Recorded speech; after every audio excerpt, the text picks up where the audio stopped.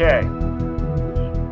We are live here with Star Power Fitness. He just joined the call, so yes, Star Power, thank you a lot for being willing to do this. This is, I think it's something we've been talking about for a long time, but it's fun to finally be here.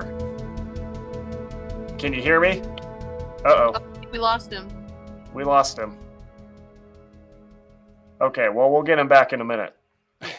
Not sure what happened there. But, okay, well, welcome everybody to the live stream. Oh, there he is. He's back. Yeah.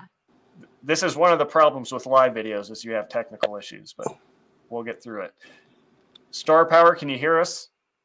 Yeah, it's just some of the audio keeps going in and out. I've never used StreamYard before, but okay, we're gonna make this work.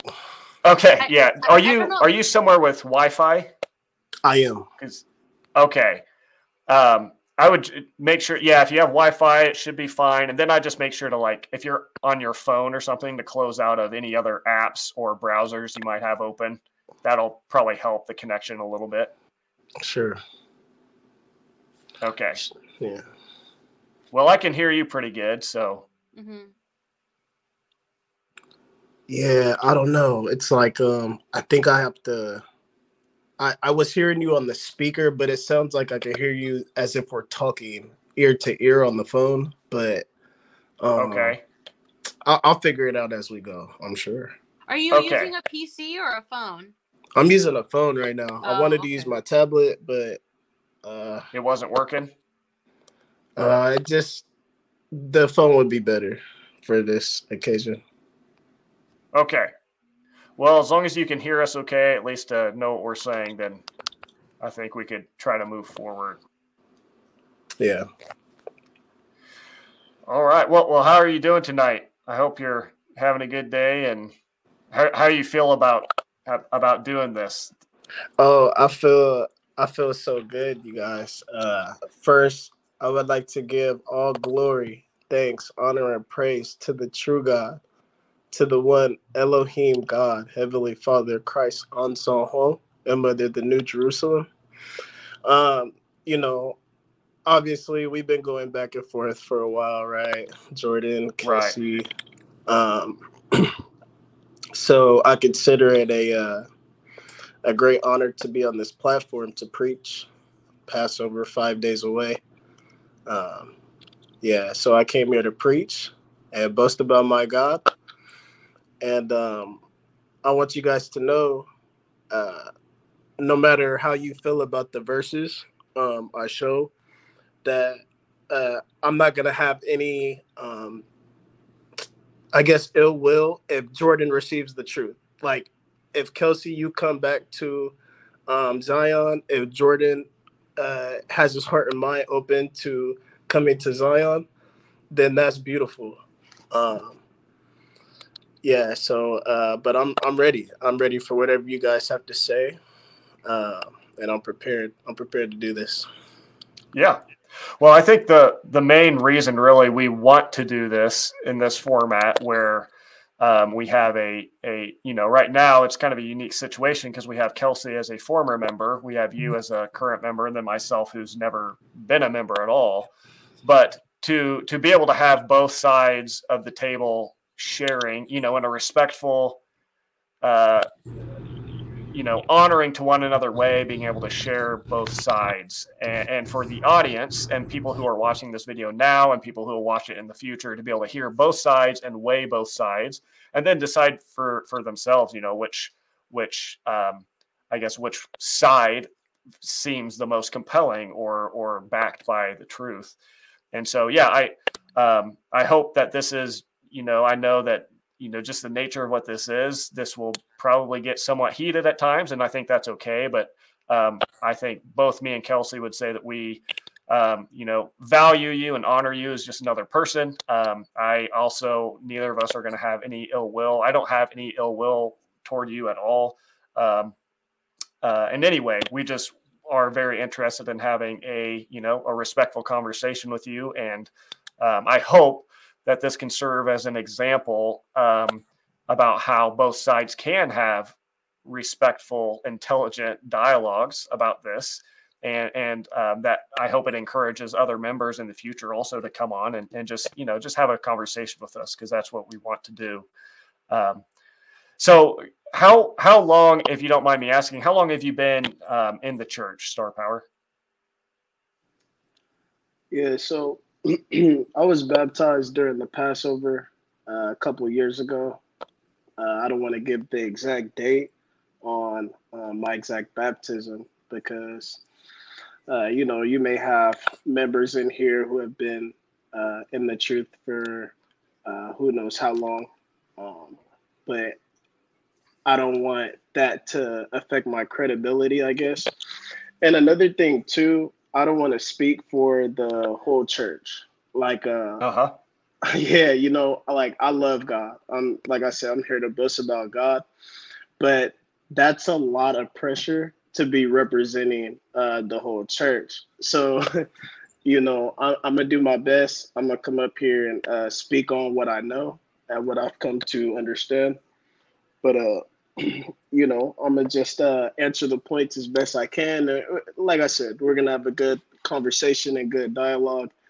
But I'm not a title holder, so to say I'm representing the whole Church of God, that's too much pressure, right? So, I'm gonna speak on what I know, though. So yeah.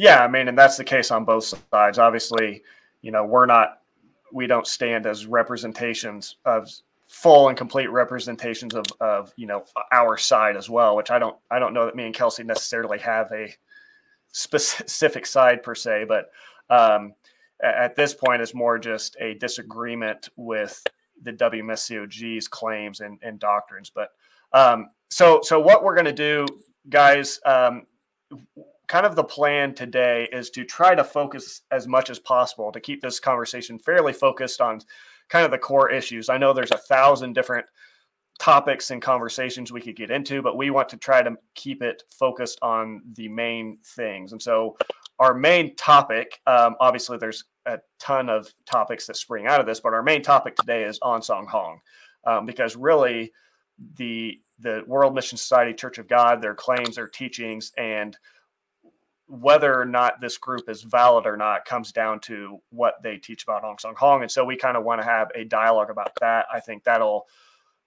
get into, issues about Passover and its significance and Mother God and things like that as well. But the main focus today is On Song Hong. So what we're going to do, Star Power, is I want to give you we're going to try to keep our responses to each other timed somewhat. I don't have a way of pulling up a clock on screen, or I would, but I'm going to try to watch on my phone when we're both responding. Either side is responding to each other to make sure we're both getting as close as we can to equal amount of time, and that our responses aren't going too long. So I'm going to basically give you like a 10-minute time if you want to take 10 minutes here at the beginning and kind of give your beginning statement, I guess, and your beginning thoughts. And then we will also do the same after you're done. And then we'll kind of start giving like closer to 5-minute responses after that. And I know it might not stay exactly at that sort of level. It's going to might be more back and forth and interjecting at points if we need to, but that's sort of the main idea, just to kind of keep it, keep some order and not make it too chaotic. But before we do that, Kelsey, I know you've been having to sit there silent. So before we jump in, I just wanted to know if you had any thoughts. No, just thank you for coming on and having a conversation with us. I know the word debate kind of could potentially have a negative connotation, but we want to structure it this way to make sure that you can explain yourself unfiltered and uninterrupted. So thank you.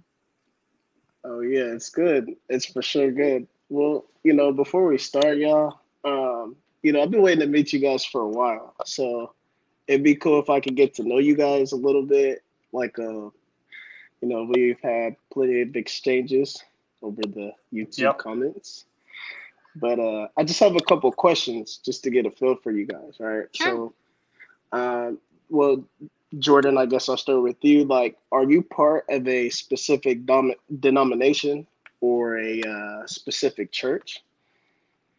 No, I'm not. I mean, I have a local church that I am involved with at some capacity, but no, I don't. I'm not like a member at any church or anything. Well, actually, that's not true. I am a member at the church I'm a part of because that allows me to serve on the board. But I'm not. Our church is a non-denominational church, and yeah, and sometimes I kind of go to a variety of churches, but Sure. yeah, I'm kind of in an interesting season with all that. So the short answer to that is no, I think. Okay. Okay, that's cool. That's cool. And Kelsey, what would you say for yourself? Like you was in the church for 10 years. Like, do you still consider yourself Christian? I don't put a label on what I consider myself as. I just try to maintain an open mind and understanding different perspectives when it comes to the Bible, whether that be a Christian perspective, maybe a progressive, opinions, or even like looking at agnostic and atheist opinions about certain verses. I just try to keep an open mind and understand, look at the context in which things are written, understand the time in which things are written, and also looking at what scholars say about the original languages in which the Bible is written. So I try to keep an open mind. Okay, that's good. That's fair. That's fair. And it's funny because I'm sure you guys are wondering, like, this guy's star power. He's probably seen all the videos, all the Great Light Studios videos. And, actually, this may surprise some, but it strengthened my faith.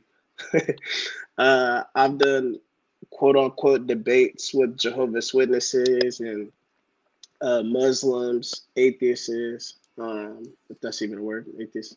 But Sounds yeah, good to me. I know, right? I don't know. Exactly.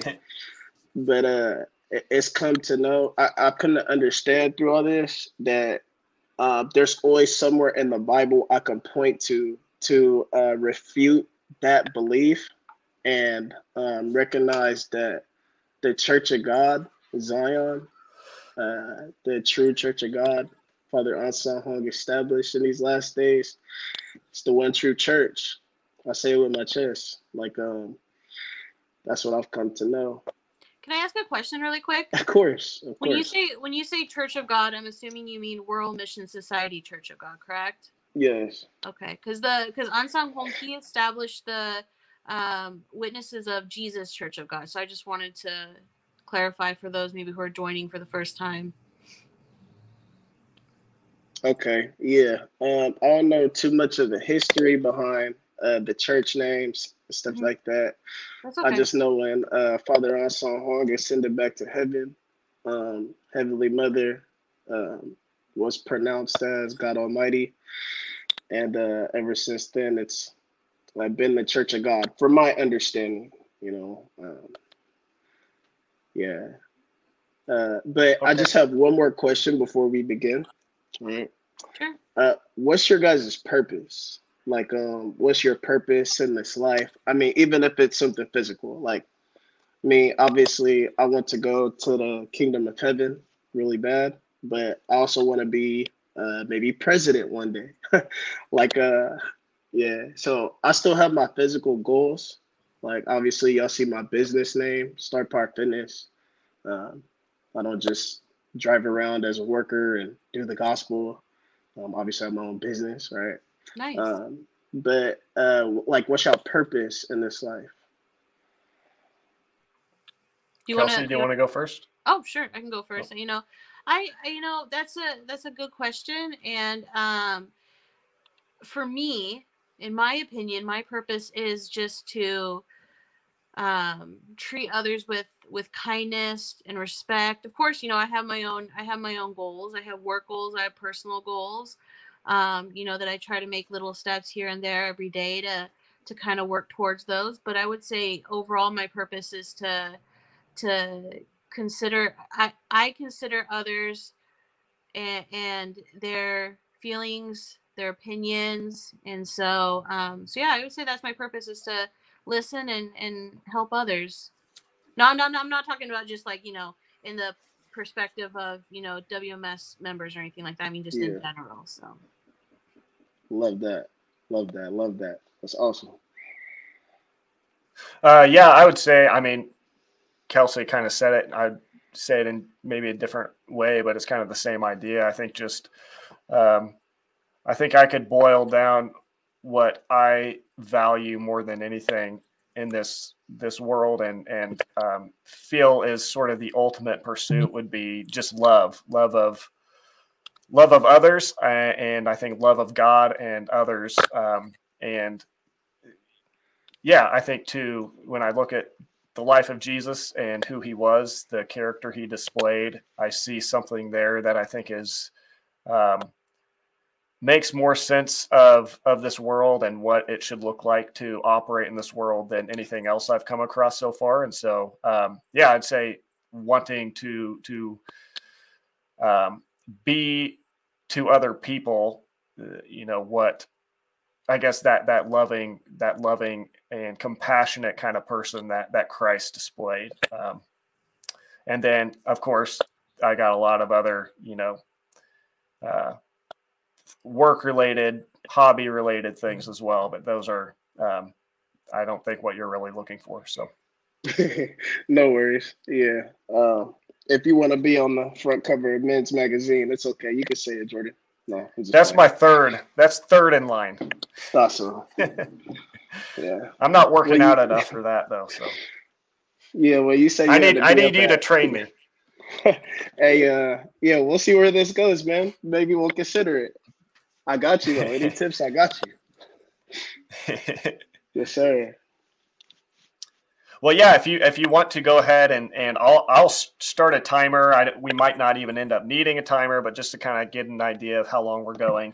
And if you want to kind of, obviously, here's our question. We're coming into this with the belief and with, years of making videos explaining why we think On Sung Hong is not Christ, and why we think On Sung Hong not only is not Christ, but did not even believe the majority of the things that the WMSCOG doctrines claim. And so we're coming, obviously, from this not only with a skepticism about On Sung Hong, but already feeling like the evidence we have seen, and not only the physical evidence, if you want to call it that, but, biblical evidence surrounding On Sung Hong. To us, it's just not there.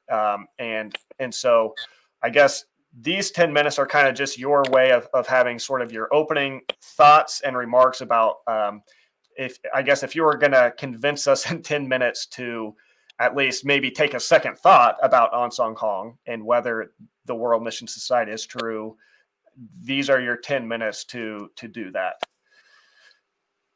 Okay. Sounds good. So where do I start, really? It's like, I can speak about Heavenly Father On Sung Hong until 4 a.m. Like, there's so many prophecies that truly prove that he is God Almighty, even in the physical too. I mean, if you want to call it that. It's like, do I start from Genesis and talk about how he came in the order of Melchizedek?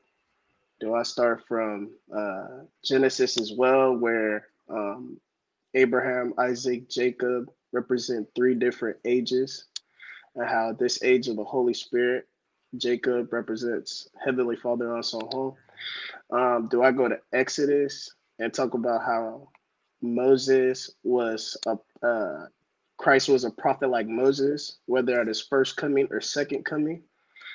Do I go to Leviticus and speak about how Father restored the feast? I mean, it's there's so many, but I guess I'll go with the most blatant ones in this 10-minute period. Well, wherever we can go with start. Wherever you want to start's cool. Yeah. So we'll start with Micah chapter 4, 1 through 2, right? Micah 4, 1 through 2. It says, in the last days, All right. So something's gonna happen in the last days. All right, something significant. Let's see what's going to happen.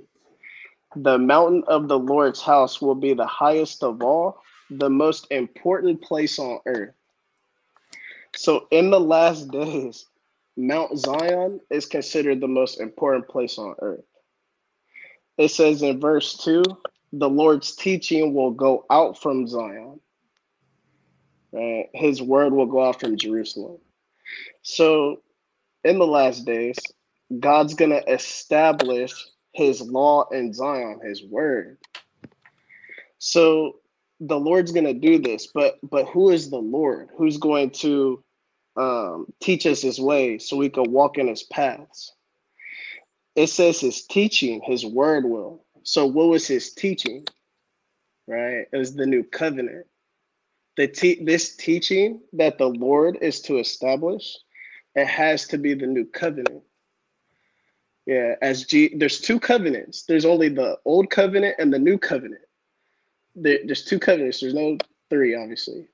So in the last days, when the Lord comes and establishes Mount Zion, he's going to teach us the new covenant. So who is the one who has taught us the new covenant? Yeah, it was abolished in 325 AD at the Council of Nicaea. And it's like, you guys might go, oh, where's my proof of that? Where's the proof the Passover was abolished? Well, I mean, even when you look at three instances about the Passover, 155 AD, 195 AD, right, and 325 AD, there were controversies about the Passover specifically. But in 325 AD, there was no other controversy after that. Why is that? Because the Passover was abolished. That's why the Bible, if you look all around the Old Testament, it speaks about how Zion will be rebuilt. The Lord will rebuild Zion, reestablish, right? So Zion is going to be reestablished in the last days. So the new covenant is going to come back, right? So Father Anselm Ho is the one who restored this new covenant. But how do I know that? You guys, have your doubts that Father Anselm Ho didn't establish it. Well, when we look at Revelation chapter 5, the root of David is going to crack open the seals, the seven thunders. The seven thunders represent the seven feasts. I mean, I could flip to all the verses, but the seven feasts represent the seven thunders. So, Father Anselm Ho came in the root of David. And, you guys might say that about Armstrong and the Passover. He kept it or something, but it's also the seven feasts. It's like a domino effect. When you keep the Passover, after that, it's the Feast of Unleavened Bread. Then the Resurrection Day. Then the Pentecost, right? And so on. And so this is why we see in Acts chapter 20, even the disciples keeping the seven feasts in 3 times, because Christ established Zion at his first coming, and he also did the same at his second coming. This is why we keep the seven feasts, because the root of David, Father Anselm Ho, cracked open the seals and restored the correct interpretation of the Bible. So what happens after that? Now we can come to Zion where he teaches us his ways so we may walk in his paths. Yeah, I'll keep it concise. Okay. I have questions, but Kelsey, do you have anything you want to respond? Yeah. I think what we'll do, maybe instead of giving 10-minute openings, because that didn't go for 10 minutes anyways, which is good. I think we'll just start more with back and forth responses. And so, Kelsey, you can go ahead and whatever you want to ask about that, go for it. Yeah. So the first question I have is, you said in Acts chapter 20, and correct me if I'm repeating this correctly, but in Acts chapter 20, that's where we can see the apostles keeping the 7 feasts and 3 times. Is that correct? Yep. So can you explain that? Well, yeah. So maybe not Acts. So Acts 20 and Acts 28, I believe for sure. So Acts 20 verse 6, we see Paul keeping the Passover, the Feast of Unleavened Bread. If we look at Acts 26. Okay, yep, I see it. Wait, before you move on, just real quick, because I see Acts chapter 20, verse 6, it says, "But we sailed from Philippi after the Feast of Unleavened Bread, and 5 days later joined the others at Troas, where we stayed 7 days." But it doesn't say here they kept the Feast of Unleavened Bread, right? It says that it's just mentioning the Feast of Unleavened Bread. So how do we know they kept it? I mean, look, they kept it. Like, I don't think they're gonna just acknowledge that and not keep it. But that's like saying how come they didn't keep the Feast of Dedication, a Jewish feast? That wasn't acknowledged by the apostles or disciples. But here, the Feast of Unleavened Bread is acknowledged. Well, and even if we continue, right? Sorry, real quick, because I don't want to lose that point. Because that's an important point you make. Because without going too far, I don't want to go on too big of a tangent. But in Galatians chapter 4, Apostle Paul says, "You are observing." Chapter 4, verse 10. It says, "You are observing special." Oh, sorry, that's a different verse. Never mind. No worries. Let's continue. Let's continue. Feast of Unleavened Bread. For sure. So, in the following verse, right, it says, "On the first day of the week, we gathered with the local believers to share in the Lord's Supper." So this is where they broke the resurrection bread. Kelsey, you know this well. On the resurrection day, we break the spiritual bread, right, to help us recognize Christ who came. So that's the next feast that they kept on the first day of the week, Sunday. Sunday is always Resurrection Day. Paul here is breaking the bread, right? Yes. And then when we look at before we move on away from 7, because I do know that the Sunday following the Feast of Unleavened Bread, the World Mission Society celebrates the Resurrection Day. I understand that. But how do we know that this is talking about Resurrection Day and not just? I mean, they broke bread all the time, right? I mean, can you elaborate? They broke bread all the time. It doesn't say Resurrection Day here. And it doesn't say they broke bread so that their eyes can be open to recognize Christ. So okay, so the reason why I feel assured in saying that is because in verse 6, after the Passover ended, I'm reading the NLT, so your guys' version might be a little different. That's fine. But mine says after the Passover ended. So it says 5 days later, they stayed in Troas they stayed for a week, right?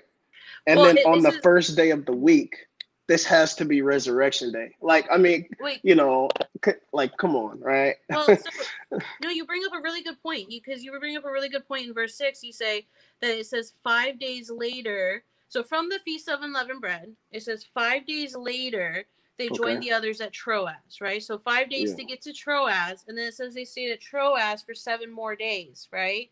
So that's 12 days. So if this first day of the week is 7 days, or if it's the Sunday following unleavened bread, a week is only 7 days, right?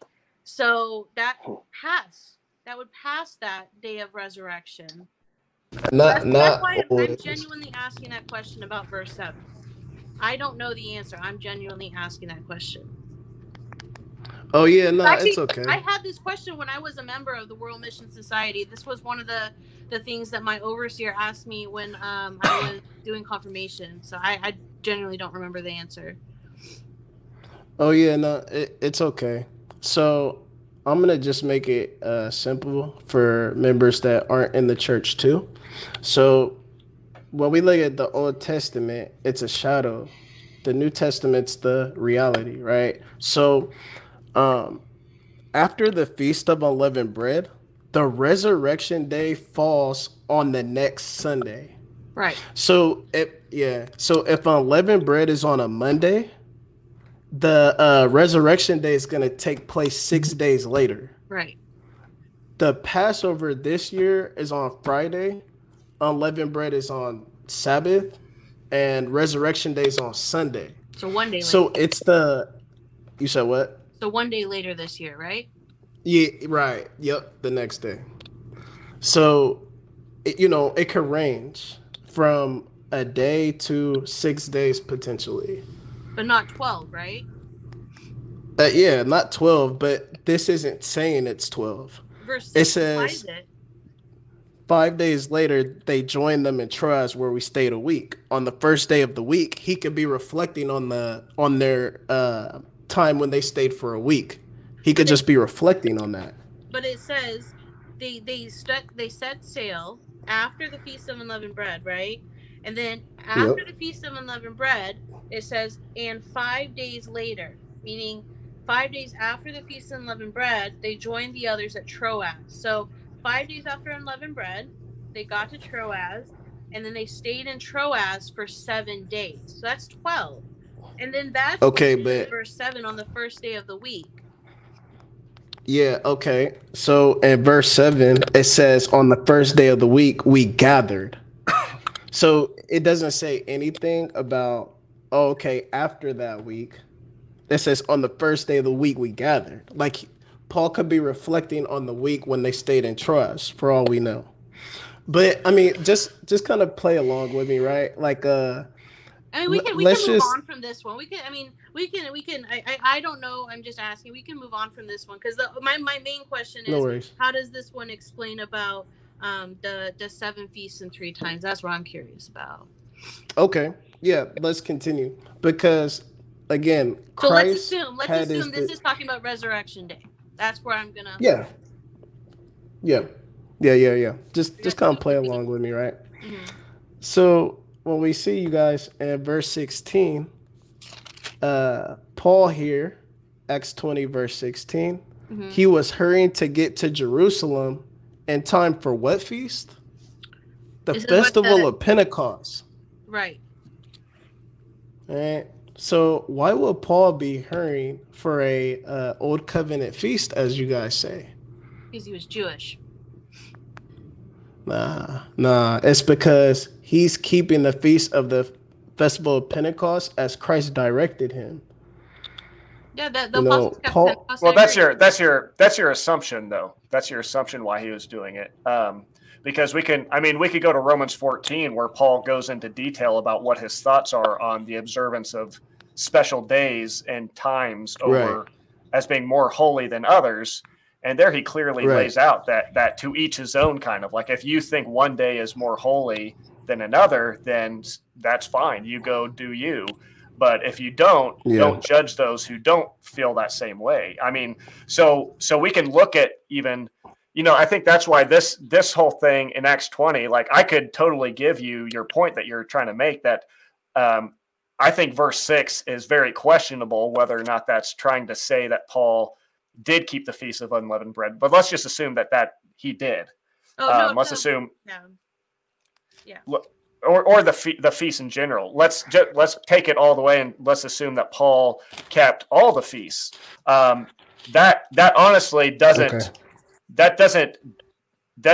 like do anything for me, and here's why: because there's a big difference between Paul keeping these feasts personally and Paul teaching not only Jews but Gentile converts that they also need to be doing these things. And there's never an explicit teaching about where Paul or any apostle is in any sense telling these, especially the Gentile believers, that hey, part of being a Christian, what it looks like to be a faithful follower of Christ, means you also need to be keeping these feasts. You never see anything like that, but in fact, on the contrary, well, you do. You do. Okay, well, we can talk about those places. You probably bring up 1 Corinthians where he mentions Passover, and which I would argue is more symbolic there. But we can talk about that. But I guess like Romans 14, for example, where he specifically says, well, I can pull that up real quick.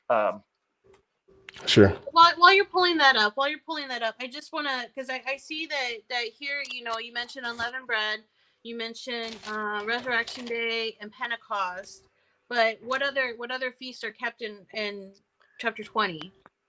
Before you do that, let me just Yeah, put this so verse here so we Mhm. don't get Okay. too scattered. And I'll put this here and say this, and then we can go on with that. So Romans 14, one person regards a certain day above the others, while someone else considers every day alike. Each one should be fully convinced in his own mind. He who observes a special day does so to the Lord. He who eats does so to the Lord, for he gives thanks to God. And so Yeah, that's basically different. you can read the chapter and I mean, I would say just go and read places like Romans 14 with an open mind and say, Oh okay, yeah. what did Paul think about the observance of holy days? And was that something he put on the church as a requirement or not? And I think in my opinion, when I read Paul's writings, I get this strong communication that observance of special days above the others as some kind of means of attaining salvation is so far removed from what Paul taught that, I think it's impossible not to see. Well, Jordan, have you read Romans 14? Have you read the full thing? Yeah, many times. I've read that a ton of Okay. times. So you see how it's talking about fasting and eating days and specific fasting days, right? So it's Fasting. like Where you are you gotta getting think. fasting from?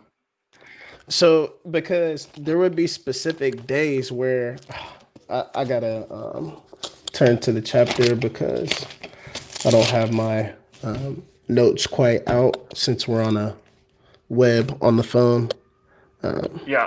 But he's talking about in verse 3, for example, don't condemn those who eat certain foods, for God has accepted them. Verse 5 is what you're quoting, more holy day than another day. But then he's talking about basically food the whole chapter. Verse He's not 14. talking about. Where's the part about fasting though? Okay, because there would be specific fast days in the Old Testament, and they would have specific like food regulations, like and just certain days they would fast and eat specific foods. So basically, Paul's saying like, for this fast day, don't judge one another like for celebrating specific fast days. But he Okay, mentions but that notice that you have after. to. He's mentioning that after though. Yeah, I'd say you have to notice that you literally have to insert into the scriptures fasting days. Like you have to put a Oh descriptor no on no. it that's not there. It doesn't Okay, say anything about but fasting. Yeah, he's not. He doesn't okay, say it. He so just said, so yeah. sure. Yeah. So there were specific days where the Jews would fast. There would be just like just specific food regulations. I haven't really studied too much into the law as far as specific days and requirements that the Old Testament Jews would have that kept Mm-hmm. the old covenant. But it's talking about food for the most part throughout the whole chapter. It's like let's be honest, right? Like let's just look at verse 21, for example. It is better not to eat meat or drink wine or do anything else. It might cause another believer to stumble. It's predominantly about food regulation. But so you guys here, we're speaking about Heavenly Father, right? Yeah. And we're jumping to, Romans 14. It's like Right. It's a it little would bit be great removed. yeah, no worries. Well, No worries. actually, if you don't mind, because I think the point was like I'm Sam Hong, see a second coming Christ because he established the feast, right? Exactly. And so so maybe let me kind of abandon Acts the Acts thing and just okay, so when we look at like and when we look at like Jesus 2,000 years ago, right? The World Mission Society says that the feast of God is the 7 feasts in 3 times, right? It's the all the feasts in Leviticus 23. But Jesus 2,000 years ago, there's a couple of feasts that I don't see him keeping. Can you show me a verse where he keeps the feast of first fruits? Or the Feast of Weeks. I'll either of those. Hey, my bad, y'all. I'm trying to fix this audio situation real quick. No, you're okay. You guys are kind of low, but we got audio issues all the time too. No, right before this, Jordan, he cut out like 2-3 times, so totally understand. Yeah, no, it's all just good, part of the Great Light experience. Yeah. It's funny when we do a live video, we have more issues than if we do a taped video. Yeah, it's unfortunate. Yeah. Yeah, I just want to hear you guys better for the most part. Do you want me to? Does that help at all? Can you guys still hear me good? Your voice is a little low, but I can still hear. It's a little bit harder to hear. And I think we're getting some feedback from ourselves in the background. Okay, I'll just do like this for right now I'll just do like this until you guys, do your 10 minutes or something. Then I'll run and get some headphones. Okay. If you want to run and do that now, you feel free to do that. We can pause for a second. Yeah. We'd like you to be able to hear us. I want to hear your guys' points. Yeah, no worries. Go for it. One moment. Do what you gotta do. Okay. Well, here we are, guys. I guess we are gonna fill some dead air. Go ahead. But I mean, before we move on, I just want to ask my question. I just have a few questions about the feast. That's fine. I mean, there's a couple of things that he mentioned that I really want to continue, but just because we're on the subject of the feast, so. Yep, go for it. But once he returns, so we got Jordan. I don't know if you noticed, but there's some folks who, Andy O's coming in fresh with those super chats. Stickers. Yeah, Andy, thank you very much, my friend. Yeah. And I think Jeremy too. Jeremy, I think he became a member. Oh, and Deborah Prado became a member. Okay, yeah, thank you guys. I noticed a couple. I noticed Jeremy. I would think I would get notifications when people were joining, but I don't, because I come on the live chats and I'm like, oh, I didn't know they were a member. So thank you guys. Thank you very much. Yeah. Very helpful. All right, Star Power, are you back? Can you hear okay? Oh, he must be still getting his headphones. Sounds like he's still connecting it up. I understand 100%. I never heard of StreamYard before you, Jordan. Really? Yeah. I'm looking around for different options. This is going to be an anti-StreamYard commercial, I guess. I really like it in a lot of ways. It's easy to use, but I have had some trouble with it. I might just go back to Zoom for now until I can figure something else out, because I've been having some issues with it. Okay, can you hear us now? Cool. Yeah, can you guys hear me? Perfect. Yep. Beautiful. Okay, we're good to go now. Cool. So Kelsey, why don't you go ahead and repeat your question, Kelsey? Yeah. So my question is, can you show me where Jesus kept the Feast of First Fruits and the Day of Feast of Weeks?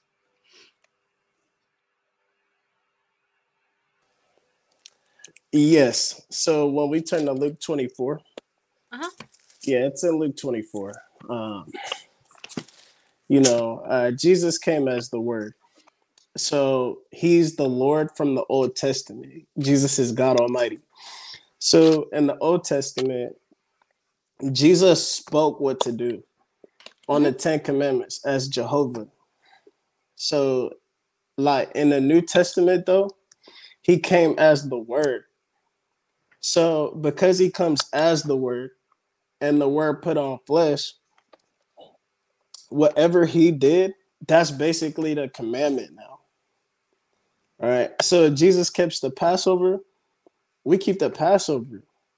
If Jesus keeps Feast of Tabernacles, that's keeping the Feast of Tabernacles. If Jesus keeps the Feast of Weeks, that's keeping Feast of Weeks.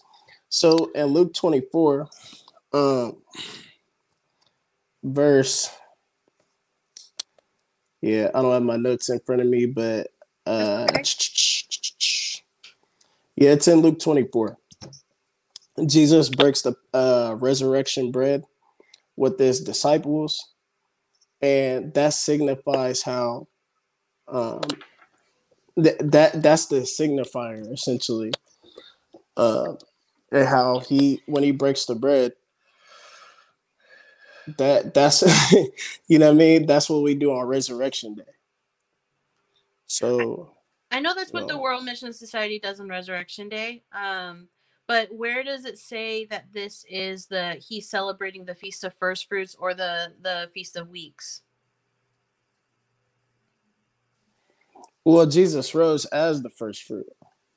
You know, in Leviticus 23, Jesus represents the sheaf. But I understand he rose as the first fruits. I understand that. As symbolism. But the thing is that was like his fulfillment, right? But before that fulfillment, he would have been keeping the Feast of First Fruits that the Jewish people kept, right? Like when he grew up, he kept the Passover because he grew up Jewish, right? Where in the Bible does it say he kept Feast of First Fruits or Feast of Weeks? Yeah, Jesus just sets the example. So again, so after he rose, that marks the resurrection day. Okay. Then 40 days later, he ascended.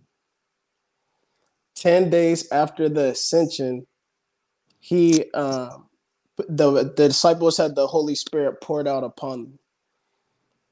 So Jesus is he's keeping a step in prophecy. In the same prophecies he wrote in the Old Testament, he's just keeping in step with it. He rose on the third day. That's the sheaf in Leviticus 23. He resurrects 3 days later. Ascend, and just like how Moses walked up he ascended up the mountain, right? And then 10 days later, he came back down. All that is a shadow for the works of Christ. Does that make sense? I can't even see the comments right now. I can't even see what people are saying. I'm not looking at. Don't worry, I'm not looking at the comments either. Okay, because I want to see, people saying too. But I'm trying to pay attention to what you're saying. So that's my main focus. Oh yeah, good deal. I understand. I understand what you're saying because I was a member, right? I know how the WMS is that they've that Jesus fulfilled it, right? But I'm gonna agree to disagree that Jesus he never kept the Feast of Weeks or the Feast of First Fruits. It doesn't say that. I'm gonna agree to disagree, but I understand your argument. So I can move on from that. My next question is where did Jesus keep the Feast of Trumpets? Yeah, because it's 7 feasts and 3 times. Right. If he kept the Feast of Tabernacles, in turn he keeps the Feast of Trumpets and the Day of Atonement, because it's 7 feasts and 3 times. But do you acknowledge that it doesn't say he kept specifically, like directly, that he kept trumpets and atonement, like in the same way it does tabernacles? I understand, why you're making that point, but because he kept the Feast of Tabernacles, he had to have kept the Feast of Trumpets and the Day of Atonement. That's just like, the Passover. So in Acts 20, verse 6, yours said Festival of Unleavened Bread. Mine said Passover. Mm-hmm. If one keeps the Passover, they're keeping the Feast of Unleavened Bread. If one keeps the Feast of Unleavened Bread, Passover. It's 7 feasts and 3 times. So if one keeps the day of Pentecost, they're keeping the resurrection day as well. Jordan, is that making sense? Jordan, am I making? Do you see the 3 times? I understand what you're saying, and I think I get Kelsey's point too, and I would get, like, honestly, I would say even if we don't specifically see, it specify that Jesus kept a specific feast, I think it's fair to assume that he did. But I think, Kelsey, you probably have a specific reason for asking that question. I do. I mean, I do, because when you look into the Bible, it doesn't. I mean, I understand the WMSCOG's explanation of the 7 feasts and 3 times. I understand the groupings and how they are together. I used to preach it myself, but the relationship between Passover and unleavened bread is quite different than the relationship between tabernacles and trumpet and atonement. But I don't want to. Can you prove that? Can you prove that? Well, I want to explain the reason why I'm bringing why I'm asking these questions. Sure. The reason why I'm asking these questions is because 2,000 years ago, there's no specific records of Jesus keeping 4 out of the 7 of the feasts. And that second group, which is the Feast of First Fruits and the Feast of Weeks, right? There's no record of him keeping either of those, right? So it's not just like it's saying and mentioning first fruits, and then we can assume he kept weeks as well. Like, there's no mention of either of those. So because when it comes to the feast, again, 4 out of 7 Jesus never kept, and 6 out of 7 the apostles never kept. And so if our faith in the church we go to is based on Jesus and the apostles, thanks, Andy. Then if our faith is based on Jesus and the apostles, Correct, and they didn't keep these things, then how can we say that the World Mission Society is the one true church, because they're keeping things that Jesus and the apostles never but they kept? did. Just because they mentioned it doesn't mean they kept it. I mean, these were markers of times 2,000 years ago, because again, like unleavened bread, right? It mentions the word unleavened bread, but that doesn't mean they actually kept it. The Bible mentions new moon festivals, right? Apostle Paul mentions that. I think it's in Colossians. He mentions doesn't that, mean but he kept never it. kept new moon festivals, right? Okay, how about this, guys? How about this? So it says in the last days. This is why I use it as the first verse. Thanks to Father Mother. Are you talking about back in Micah? Yes. Okay. Because in the last days, God is going to rebuild Zion, but he's going to establish his law. Okay, if the law isn't the new covenant feast, then you guys tell me what it is. What's that law? That's it. The law meaning like the commands of God, right? Yeah, sure. Yep. We can say all the law, Galatians 5:14, all the law is fulfilled in this one word. Even this, you should love your neighbor as yourself. Right. And Jesus said very similarly. Paul repeated that and emphasized that also. He even goes as far, I think it's in Galatians, to say that the only thing that matters, actually, let me look this up. So it would be Galatians 5:6. Okay. Where Paul says, for in Christ Jesus, neither circumcision or uncircumcision, notice he's referencing law-related things, has any value. The only thing that counts is faith expressing itself through love. So I think you see that very clearly emphasized by the teaching of the apostles, that what verse was that? It looked like. This is Galatians 5:6. Okay. That what it looks like, what it means to fulfill the law of God in a new covenant context is to display, to express love to God and neighbor through your faith. Yeah, okay. So again here, that sounds really good, and I actually agree with that verse wholeheartedly. Jesus taught that there's 2 greatest commandments, right? Love the Lord your God with all your heart, soul, and mind. And the second is equally as important. Love the neighbor as you love yourself. So Paul, in those verses you quoted, Jordan, he's emphasizing that, as you pointed out. Paul is saying that love the Lord your God, faith, right? Faith. And to love your neighbor. But here's the point. What does that mean? What does it mean to love the Lord your God with all your heart, soul, and mind? Well, actually, Jesus quotes a specific verse out of Deuteronomy. It was Deuteronomy chapter 6, where Moses said, Deuteronomy 6, verse 5, you must love the Lord your God with all your heart, all your soul, all your mind. But then Moses goes on to say how you do that. So in verse 7, actually verse 6, Deuteronomy 6:6, it says, and you must commit yourself wholeheartedly to these commands that I am giving you today. Repeat them again to your children. Talk about them when you are at home, when you're on the road, when you're going to bed, when you're getting up. And then verse 8, check this out, you guys. Verse 8, tie them on your hands and wear them on your forehead as reminders. Write them on the doorposts of your house and on your gates. So this is how you love the Lord with all your heart, soul, and mind, is to wholeheartedly obey the commands. Tie them on your hands and on your forehead. Whoa, that sounds familiar, right? Write them on the doorposts of your house. Oh, that sounds familiar. Where else can we find that? Well, That have the you commands. read the? Have you, Let me can I finish? okay, yeah, sorry. Thank you. Thank you. Yeah, So- I'll start so- timing better. I haven't been doing that. So. No worries. Am I rambling? I'm No, rambling no, too you're- much. we're going You're good. Exodus, right? Okay, so Exodus 13, verse 9. Let's see what this was about. This annual festival will be a visible sign to you, like a mark branded on your hand or your forehead. Let it remind you to always recite this teaching to the Lord. What annual festival is this that's on your hand and your forehead? Yeah, right. Exodus chapter 12. It's the Passover. They wrote the Passover blood on their houses, on their door frames.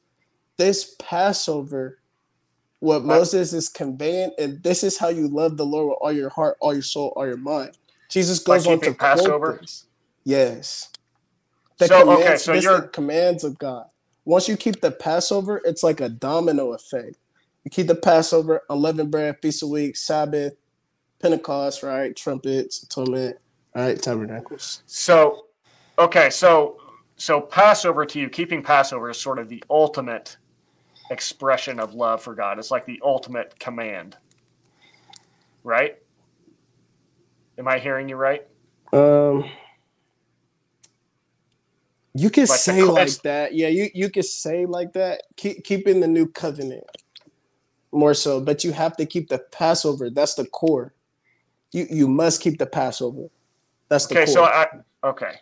So a few questions would be one. Okay. Abraham, who is the ultimate example of faith put forth in the New Testament, like the example that's alluded to multiple times as like the example of how even salvation works. If you look at Acts or Romans chapter 4, right, it and the whole book of Romans, it refers to Christians as being children of Abraham, and Abraham, he didn't keep the Passover.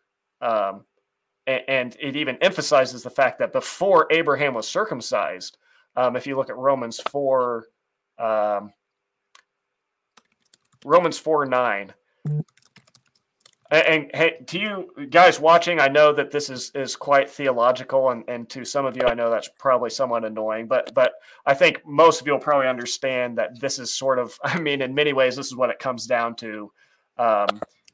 Is the WMSCOG is making theological claims, and so in large part this has to be somewhat of a theological discussion. But so Romans 4, actually, did I say 9? It's Romans 4. We could talk about anything though. I want to talk about Kelsey. Okay, so kind of went through later too. I guess the point, I'll try to keep this short. The point is that Abraham didn't keep Passover. So, and not only Abraham, but obviously a whole plethora of people before and after him. But then I could allude to maybe even a more important one would be David. David, who is called a man after God's own heart, no record of David keeping Passover. You sure? So, do you have an example of of David keeping Passover? I do. I just need to pull it up on my tablet. Yeah. For some reason, I thought we would be on Zoom. It's totally okay though. I actually like this app a lot. But I had all my notes on my iPhone notes. But you can continue. I'll pull up the example I have in a bit. So here's my thing. Like I think I could assume, going back to, I know this all started around the idea that the apostles and Jesus kept the feasts. So let's assume that Jesus kept all the feasts, like in his earthly life while he was here. Let's assume he kept them. Let's assume that the apostles, I would grant that for the sake of the argument, I would grant that the Jewish apostles, Peter, Paul, that they kept the feast. Let's just assume that. To me, like that, we could assume all of that, and that does absolutely nothing for me, and I think does nothing to prove the ultimate proposition that you're putting forth, that Passover is the core of the gospel and like the core requirement in order to be saved. So, my unsung home is God, because he established that.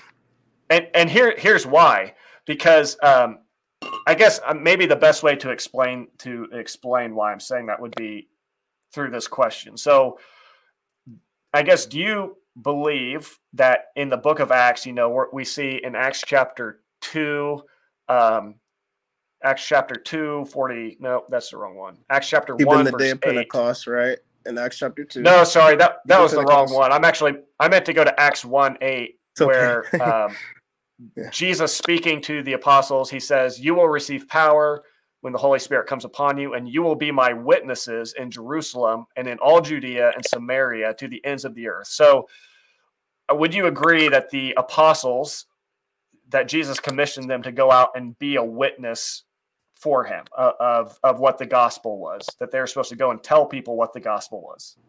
Yes. Of how to be saved?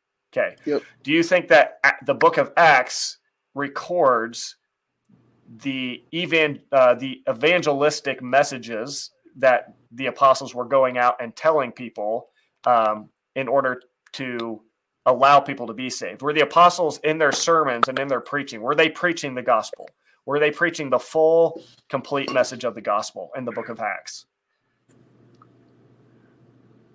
There's several instances of them giving sermons and preaching to the lost, telling them how to be saved.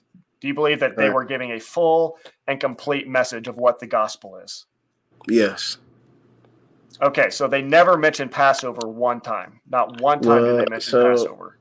So, not every single word that they preached was recorded in the Bible, obviously. I'm talking about word for word every day. Yeah, fair enough. I agree with that. Passover is the way to salvation. Why wouldn't that be recorded? But you guys, even not in the new covenant, like from old covenant to new covenant, you guys know that the blood is tied to the covenant. Like, you guys know this. We see it all throughout the New Testament. It's Christ's blood we're saved. That's the seal of God. It's his blood. It's his blood.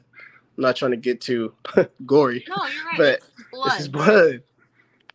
Yeah. But how do you have Christ's blood? There's only one way when we look at the Bible.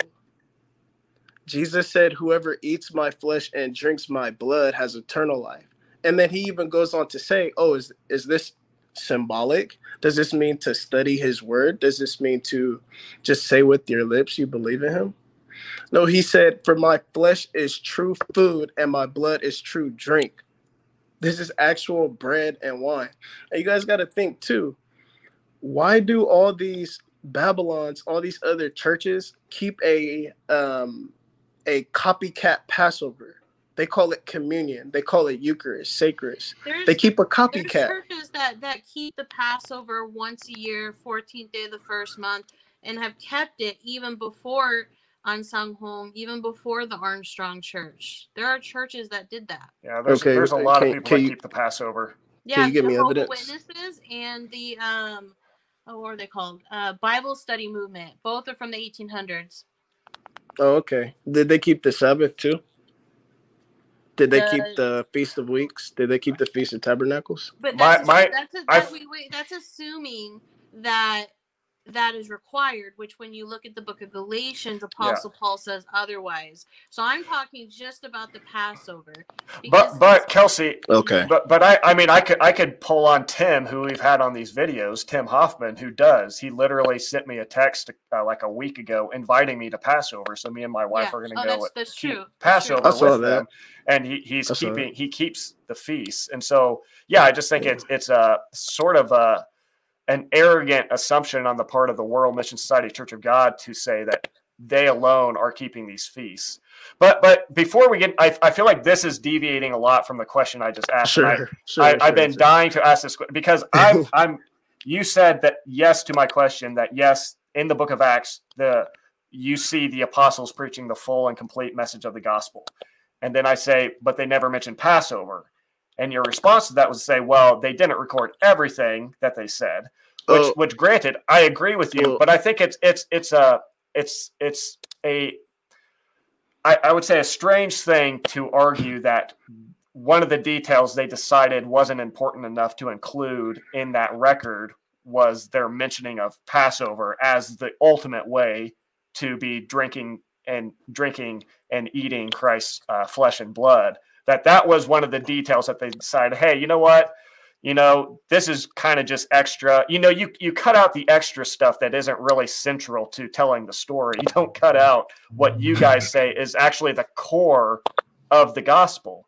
And so I just feel like that's not really, in my opinion, that's not really a great response to that. And I would still feel like the question of why didn't they preach Passover? Why don't you see them mentioning it is a very valid question.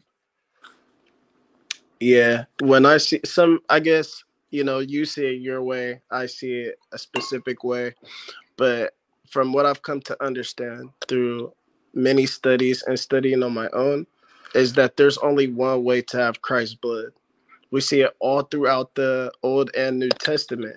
Let's look at Revelation 1, where it says, okay, but before we move on from there, are you ending that question about Passover by just saying we just see it differently? I just want to clarify that's the response to that question. I'm waiting for my tablet to load up. Okay. Kind of my verses, but I mean, after you see these verses, Jordan, I'm pretty sure you would be like, okay, you would look at this a little differently. Because are they verses from the book of Acts, or are they verses from elsewhere? All throughout. Because I'm pretty laser focused on the book of Acts right now. I feel like that book alone deserves an explanation. Because this is the only record we have. The apostles, I just read in Acts 2 where Jesus said he commissioned the disciples to go out and preach, be his witnesses. And then the book of Acts is literally the record of us seeing what that witness was. What were they communicating to people? What were they saying to people about what Jesus had taught them? So to me, the fact that they never mentioned Passover, it deserves an explanation. And it deserves an explanation, I think, that should be able to adequately deal with, the book of Acts as a whole and not have to jump to, vague passages throughout the rest of the Bible. But go ahead. If you have verses that you feel like help clarify that, you can go ahead. And also we accept the answer, I don't know. Like that's a respectful and honorable way to, if you just want to say, I don't know, that's fine. Yeah. That's just one of the biggest questions. That's one of the biggest questions in my mind. Yeah. Yeah. It's just pretty obvious to me. Because there's prophecies that allude to the salvation work that's going to happen in the new covenant. I understand that you're focused on Acts, and that's fine. Like, we really see how the disciples went out and preached. But, in the old covenant, it points to prophecies on how the salvation work goes through a specific avenue, I suppose. To say it's faith or belief or loving Christ, that's very vague, right? It's like I don't think it's vague. I think it's really clear. Okay, you think it's clear, but can a murderer say, oh, because I love Jesus, I'm gonna be saved? Thief on the cross. No, I mean, okay, so I'm speaking about not Jesus coming to him and saying, hey, you're gonna receive paradise today. I'm talking somebody that, you know, I hate to use this example, but um, if somebody commits murder in a public setting, right? Yeah. And they really love God, they're in jail and they're studying the Bible and they say they love Jesus with their lips. You think that person is a true Christian? You think that person is biblically having true faith? That person has uh, authentic love for Christ? Oh, yeah. I see what you're saying. You know what Yeah, I I mean? think but I think that's assuming a lot about what I mean by faith. And I certainly don't mean you go around and just do whatever you want and slaughter people and torture people, but just say, hey, I believe in Jesus, and then you go on with your life. That's not my definition of faith, and that's certainly not the Bible's definition of faith. Believing is trusting in something, and if you trust in something, it's going to result in some sort of response. I mean, it just goes back to what Paul said. Faith, the only thing that counts is faith working itself out through an expression of love. And so I think true faith will result in true love. So yeah, I'm not saying just like an intellectual assent that leads a person to continue doing whatever they want. I'm talking about a faith that truly embraces like Jesus and his truth in such a way that it results in them loving other people. Does that make sense? Okay. Somewhat. I see how you're seeing it, because that's the type of faith I used to have until I came to the Church of God. But actually, one of my favorite verses, Jordan, to really prove our faith is in Romans. When we look at Romans 4, verse 11, concerning Abraham.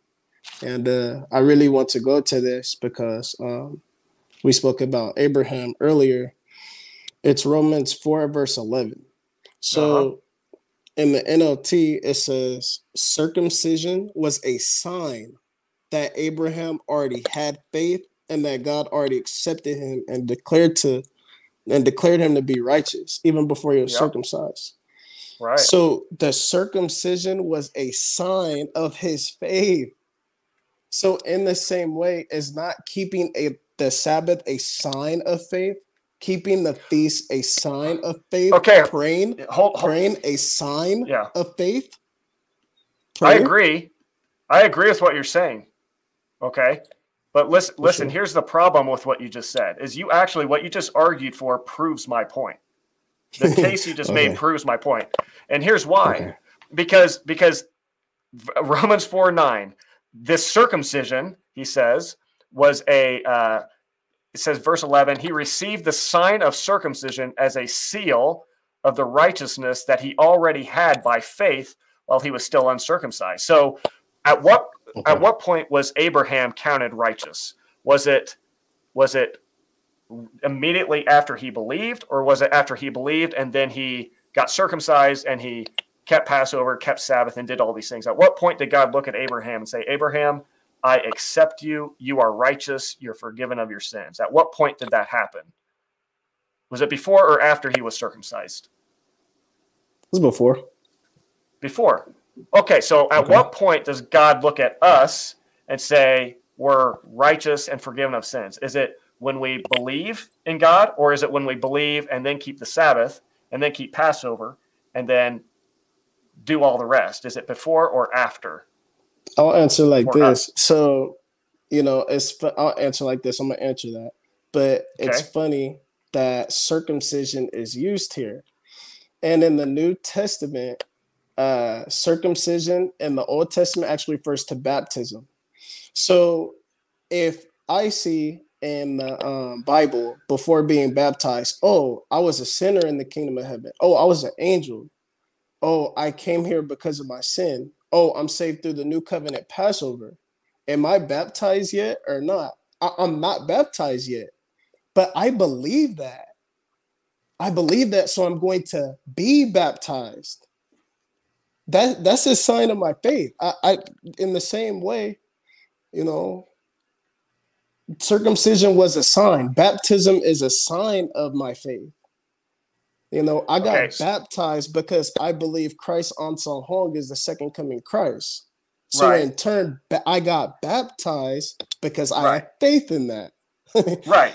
Yeah, I understand that. And Kelsey, sorry, I want to let you jump in here in a minute. I just want to clarify this because, so I'm not fully understanding your answer to my question. So again, my question is, I said, we talked about Abraham, who you agreed was like, God looked at Abraham right after his faith. All Abraham did was believe. And God said, Abraham, you are forgiven. You are counted righteous, which is a simple way of saying you are saved. You're going to have whatever you want to put on that. You're good with God.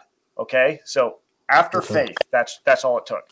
So now what I'm asking you is now us, you know, coming after Abraham, for us today, at what point does God look at us and say, you are my child? Like I forgive you. I love you. I accept you. You are righteous before me. You are saved. Whatever description you want to put on it. Is it after we believe in God, or is it after we believe and keep Sabbath and keep Passover and all the rest? At what point does God say what he said about Abraham, that he counted him as righteous? At what point does God count us as righteous?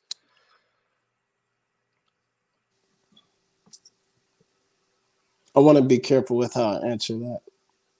Yeah. I don't want to say I don't know, and I'm not going to say that, but I just want to be careful from my other brothers and sisters around the world who may be listening to this. Yeah, take your time. See, now we're talking about faith and righteousness. Like, I like to look at the definitions of words, even though we may know what faith is on surface. It's like, okay, let's point to what the true definition is. And I was able to pull it up. Okay. So faith means complete trust or confidence in someone or something. That's the first definition. Complete trust or confidence in someone. The second is strong belief in God or in the doctrines of a religion. So that's what faith is. So I believe I have faith. Complete trust in someone. I believe Father Ansang Hong was the one who came back and restored the new covenant. That's me showing my faith. And in the doctrines, I believe in the doctrines. In order to be saved, have a sign. God said in Exodus 34, the Sabbath is a sign between me and you. Jesus said in Matthew 24, I know we're going to jump to Sabbath and Passover maybe. We're kind of mixing everything up. I want to get on. I mean, when you're done, I want to get on to the part about Ansang Hong establishing the Passover. I want to get back onto that subject before we move on to Sabbath. Yeah. But I'll let you continue. For sure. Yeah, finish your thought. Yeah.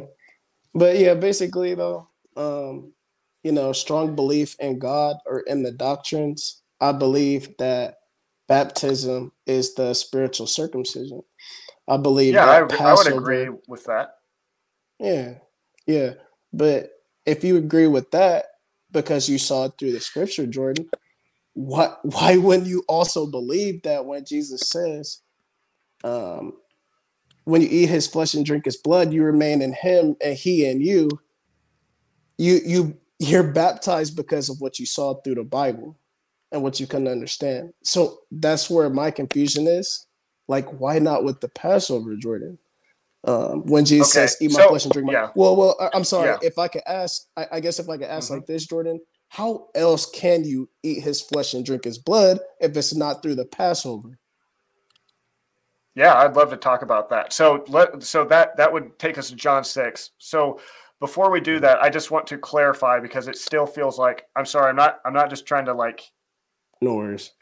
obsess over this, but it is these questions. It's these questions that have really caught my attention, I guess you could say, over the past couple of years. Okay. One would be that question Sure. about Passover in the book of Acts, which I feel like I've still yet to hear a legitimate answer from a WMSCOG member. And so the other one is this question, that is, at what point does God look at a person and say, you are counted righteous, you are forgiven of your sins? And so it's I guess I'm still, if you want to just say, I don't know Okay. to that, that's fair. But I just think these are very significant questions. And so I'm just wondering because I mean, that's kind of the ultimate question, isn't it? At what point can I know that God counts me as righteous? And so Well, there I'm was just wondering, two. according to the Church of God doctrine, like at what point would you see that taking place for a person? Okay, so I'll answer about the gospel in Acts, like the true gospel, and Well, we can about stay on what- this one. Sorry, I wasn't trying to take us back there. Okay. I was just, okay. if you want to okay. stay on this one, that might keep it a little bit more orderly. We can go back to that Sure. another day. Okay, right. Okay, so what counts a person as righteous in God's sight? I mean, I was able to write that down, so I can answer that. But Kelsey, I don't know if you have something that you wanted to say. I don't want it to be like how you and Edgar, you were trying to get a point in, and then an hour later you were finally able to talk. So I mean, Yeah, I there's something you want to say? appreciate that. I appreciate that, but no, I'm good to continue on Okay. on Jordan's question. I Yeah, can yeah. Thanks for that though. Yeah. So, okay. So, you guys, when we just look at the words of Jesus, right? The words of God, he says that when you eat his flesh and you drink his blood, you have eternal life. I mean, it's so simple. Like, I think it's so simple. So, Jesus gives one a sure statement on how you can receive eternal life. It's drawing the line in the sand. If you eat his flesh and drink his blood, you have eternal life. It's like, why go on past that? But we will. We still will anyway. No, I don't want to go past that. I completely agree with that statement. Yeah. So he says at the Passover table, this bread is his body, or in other words, his flesh. This wine is his blood. It's the new covenant between God and his people for the forgiveness of sins. So eternal life, forgiveness of sins is tied to his body and blood. That's a must. I understand we want to, go in the book of Acts and see where the word Passover is used by the disciples. But, that's the core right there. 1 Peter chapter 1, verse 8 and 9. The reason why one is a Christian, a true Christian lives for the kingdom of heaven, to receive eternal life. That's the purpose. That's the purpose in studying the scripture. So it's like guys, like, come on now. He said, "Eat his flesh and drink his blood." What else can that mean? So Okay, you asked me, how okay. can one be counted as righteous? How can be one counted as righteous in God's sight? You need to eat his flesh, drink his blood, love the Lord your God with all your soul and mind. Okay, so my question wasn't so much how, which I think it still applies. My question is, at what point does God look at a person and count them as righteous? So correct me if I'm wrong, but what I'm understanding from you, though, with what you just said, is that the moment in time when God would look at a person and say, you are righteous, you are forgiven of sins, would be after they have eaten Christ's flesh and drink his blood, which in your mind means after a person has kept Passover, that is when God would look at them and count them as righteous in the way that he counted Abraham as righteous. Does that make sense? And is that what you're saying? I understand why you would kind of come at it from that angle, but God's thoughts are higher than my thoughts. I'm just gonna not say like that. Oh, keep the Passover, and that's how you're counted righteous in God's sight. Like, so I don't necessarily need to keep the Passover? No, I'm not saying that. I'm not saying that. There's going to be ones who never had an opportunity to hear about the Passover. Souls that lived that They didn't hear about, the feast of God. But for the ones who did, right, what does Paul say in Hebrews?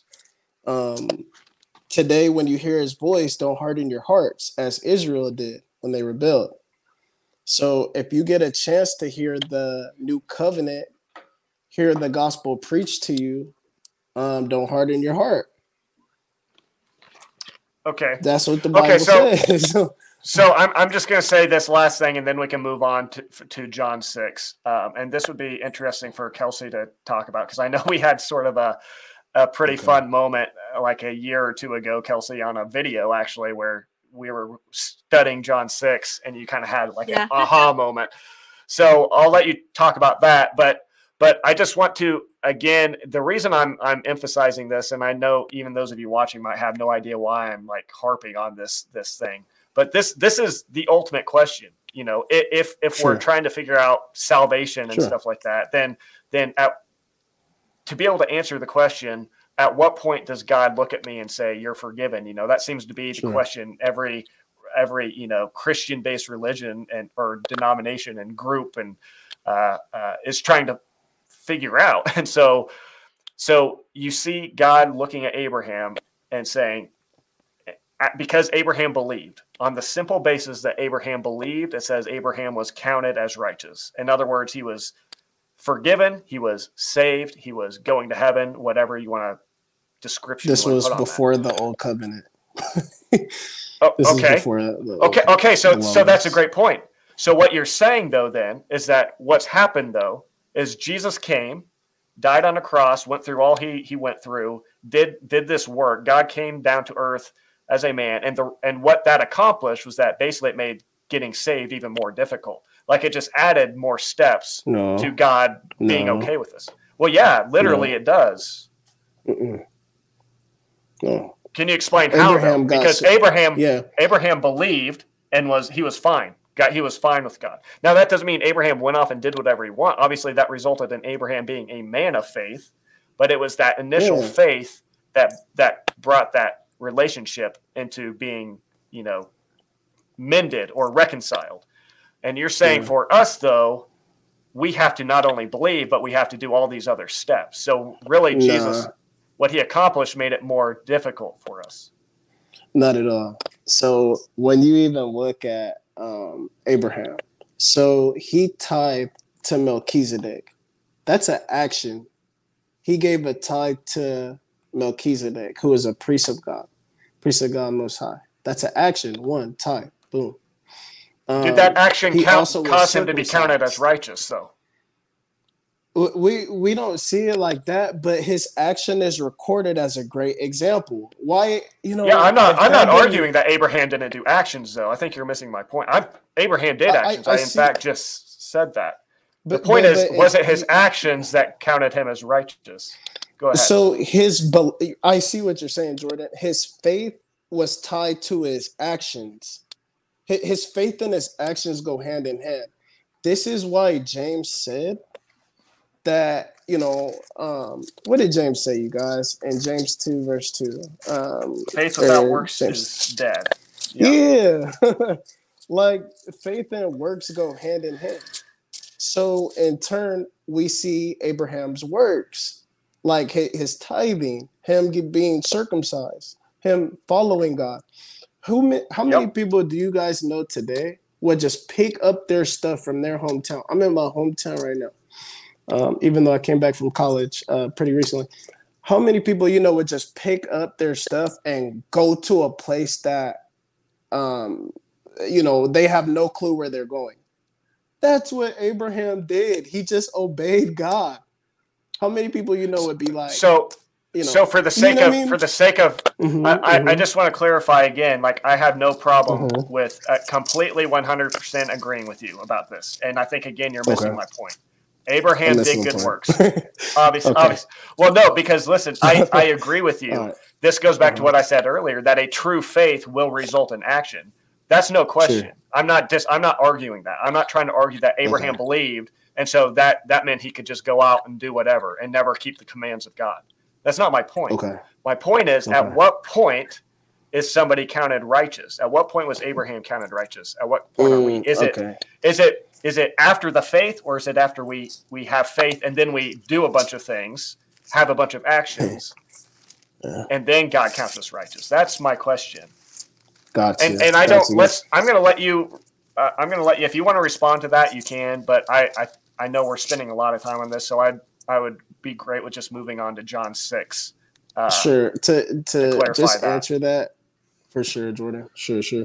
So to just answer that, really concise, Ephesians 1 verse 4. That's how I'd answer that regarding, okay, when did God count Abraham as a child of God, one who is going to be saved? You know, can you read Ephesians 1 4? Yeah. It says, even before he made the world, God loved us and chose us in Christ to be holy and without fault in his eyes. So I would simply say, before the world. Before the world, Abraham, we were counted, like we were forgiven before the world began. Forgiven of sins, counted God as chose righteous. Yeah, God chose the one to be saved, but before the world. I don't have that exact verse on me as my tablet is acting silly, but so you think God has, for the most part. So you believe then that God has determined that certain people will ultimately be saved, and he's also determined before anybody was even born that certain people will just go to hell and they don't really have any other option. Well, it says before he made the world, God chose us. So, that's the words of God. That's the words of Apostle Paul recorded. Inspired by God. I have some videos explaining that. I think it's not saying that, but okay, that's fair enough. Let's move on. I want to give Kelsey, I want to give Kelsey a chance to. I want to say one thing real quick though, is because I know the verse says that, but also the whole book of Galatians, Paul is really nailing it down that we are, we're not having to follow any kind of law, that we are saved, we are saved by our belief in Christ, right? So when we look at just the whole, when we look at other things that Paul has written, right, including Romans, right, Romans 4, when he talks about Abraham, he was credited as having righteousness before he did anything, right? Thanks, Heather. Just for belief. Was that sorry? Oh, I just thanked Heather for the super chat. Oh, no, yeah, you're Romans, good. Sorry. Right? So also by Apostle Paul. So when you see other things that are written by Apostle Paul, and he's continuously saying that we don't have to do X, Y, Z to be credited with righteousness or to receive salvation, that it comes down to faith, right? Yes. It's it's that should also be considered. So we can move on to number 6. I just wanted to just say that one small little piece. Yeah, and Peter also says though in 2 Peter chapter 3, 15 through 16, that what Paul wrote with the wisdom of God, but verse 16 says some of his comments. Sorry, what was the verse? Yeah, 2 Peter chapter 3, verse 16. Okay, thank you. So it says some of his comments are hard to understand, and those who are ignorant and unstable have twisted his letters to mean something quite different, just as they do with other parts of the scripture, and this will result in their destruction. So this is probably one of the first verses I should have quoted, not because, of course, Apostle Paul was, right? Right, George? But man, this is what Peter recorded. Peter walked with God. Peter walked with Christ. He said that people are going to distort Paul's scriptures. Why Paul of all people, right? Are you suggesting that we are the ones distorting Paul's scriptures? Oh no, I'm just that's what the Bible says. So can I? Yes. Hey, I might quote Paul next verse. I just quoted Paul. I just want to point something out though. An observation from this conversation, though, that I would ask the audience who's currently watching live and those who are going to watch this video after to honestly answer to yourself. Okay, so what I'm seeing in this conversation is we're asking pretty pointed questions, simple questions. Kelsey just took a verse again from Romans 4, where it talks about Abraham being credited as righteous. And now she's referencing other passages, where faith, being saved by faith, is clearly referenced by the same author. And rather than taking those verses and explaining them, saying, okay, well, here's what that verse means, here's why he said that, you're just kind of making this broad brush statement saying, hey, well, people are going to distort Paul's words. It's hard to understand. That's not what he really meant. That's what I'm getting. I'm saying that. But you kind of were, right? You said that's what the Bible says, right? I'm bringing up the correct definition of faith. Like, what does faith mean? This is why I went to the dictionary. Because I don't think we have a disagreement about the definition of faith, though. I've agreed with your definition of faith, that it involves works. I agree with that. Sure. What I think we're just not getting with all the questions is a clear explanation of why does the Bible very clearly say that a person is justified or counted righteous before God at the point of believing, not after, not before, not after doing things. Why is it that that's so explicitly stated in Romans 4 that we just read? And I could point to so many other passages, John 6:35, that I hope we go to in a minute, that'll say the same thing. So I feel like we're asking that question for clarification, and I don't sense that we're getting really a response to that. And again, it's okay if you want to just say that you don't know. If you want to go away and look into that more, that's totally fine. I would prefer an answer over that over just sort of dodging the question, and it feels a little bit like dodging the question at this point. That's what I don't get to. I provided a question, an answer in a couple different ways, but you guys consider it dodging. No, it's just the question you guys don't like. I said it's before the world was created. We asked the question. I said it's before the world was created, and quoting Ephesians 1 verse 4. Okay. I mean, what else do you want me to say past that? I'm just bringing up that by the same author, he has also said what he has said in Romans, what he has said in Galatians. That's what I'm bringing up. This, just as you mentioned what Paul said in one book, I'm mentioning what Paul said in two other books. Okay. And if we take it like that, where we just say with our lips, oh, we have faith, and, we have a deep, devoted faith in Christ. But James goes and says, works without faith, faith without works is dead. Then that almost looks like two different teachings, two contrary teachings. This is why I pulled up the definition of faith, because there's no contradictions in the Bible. Paul and James are on the same page. We just have to figure out what this means in its correct context. Because be honest, if you take one verse, James, faith without works, right? And then Paul, it's all about faith. That almost sounds like two different teachings. But it's not. Actually, we just have to figure out the context. Apostle Paul, he said what faith was, though. Because when you see Hebrews chapter 11, verse 1, it says, now faith is being sure of what we hope for and certain of what we do not see. He did not say faith is, you do X, Y, Z, or you believe and then do X, Y, Z. He's saying it's... I'm so happy you quoted that.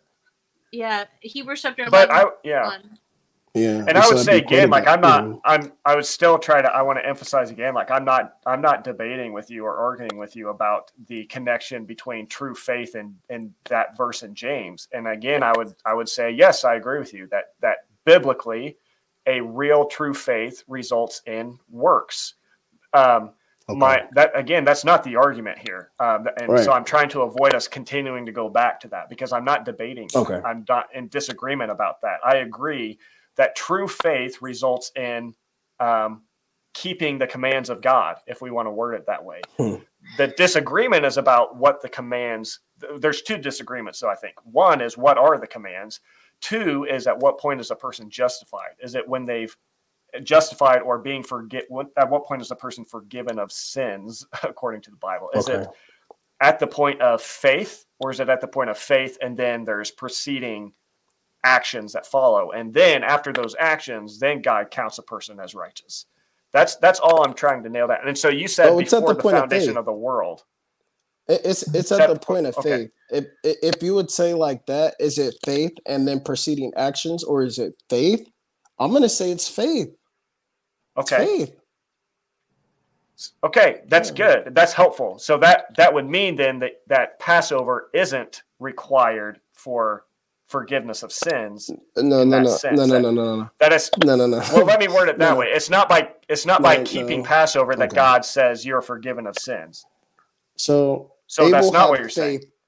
Okay. So I'm so happy Kelsey brought up Hebrews 11, because we see all these great acts of those who had faith. I understand you believe that works coincide with faith by now, but okay, Abel had faith at what today, but what did he do the next day and the next day and the next day? Moses had faith at one part, but what did he do after that and after that and after that to prove his faith? Yep. So did Abraham. What did I'm he not do? arguing with that. But at what point was Abel forgiven of sins? At what point was he counted righteous in the sight of God? Yeah, when he had faith. Yeah. So at what point am I counted righteous? Is it now that I've believed, when a person believes, or is it when they believe and then keep the Passover? Is it after they keep the Passover that they're forgiven of sins, or is it before? Mark 16:15-16, Jesus said, believe and be baptized to be saved. So it's after. So you're saying it's after they keep the Passover. Oh, I'm just quoting Jesus. Believe and be baptized. Okay, that's baptism. Believe, that's not being saved. Yeah. Or that's not Passover. You have the bread and wine during the baptism, but okay, so you're saying that, Kelsey. So you're saying then that it's after the actions that a person is counted righteous or forgiven of sins. It's not just after the faith, but it's after the faith works itself out into actions like baptism and Passover, and then they're forgiven of sins.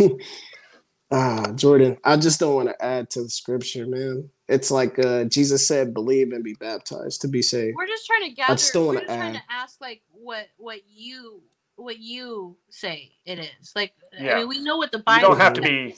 You don't have to add to the Bible. Like, we just want to know what your opinion is. And you're not representing the WMSCAG. We understand that. We understand that you're your own man. We just want to know how you. Yeah, because.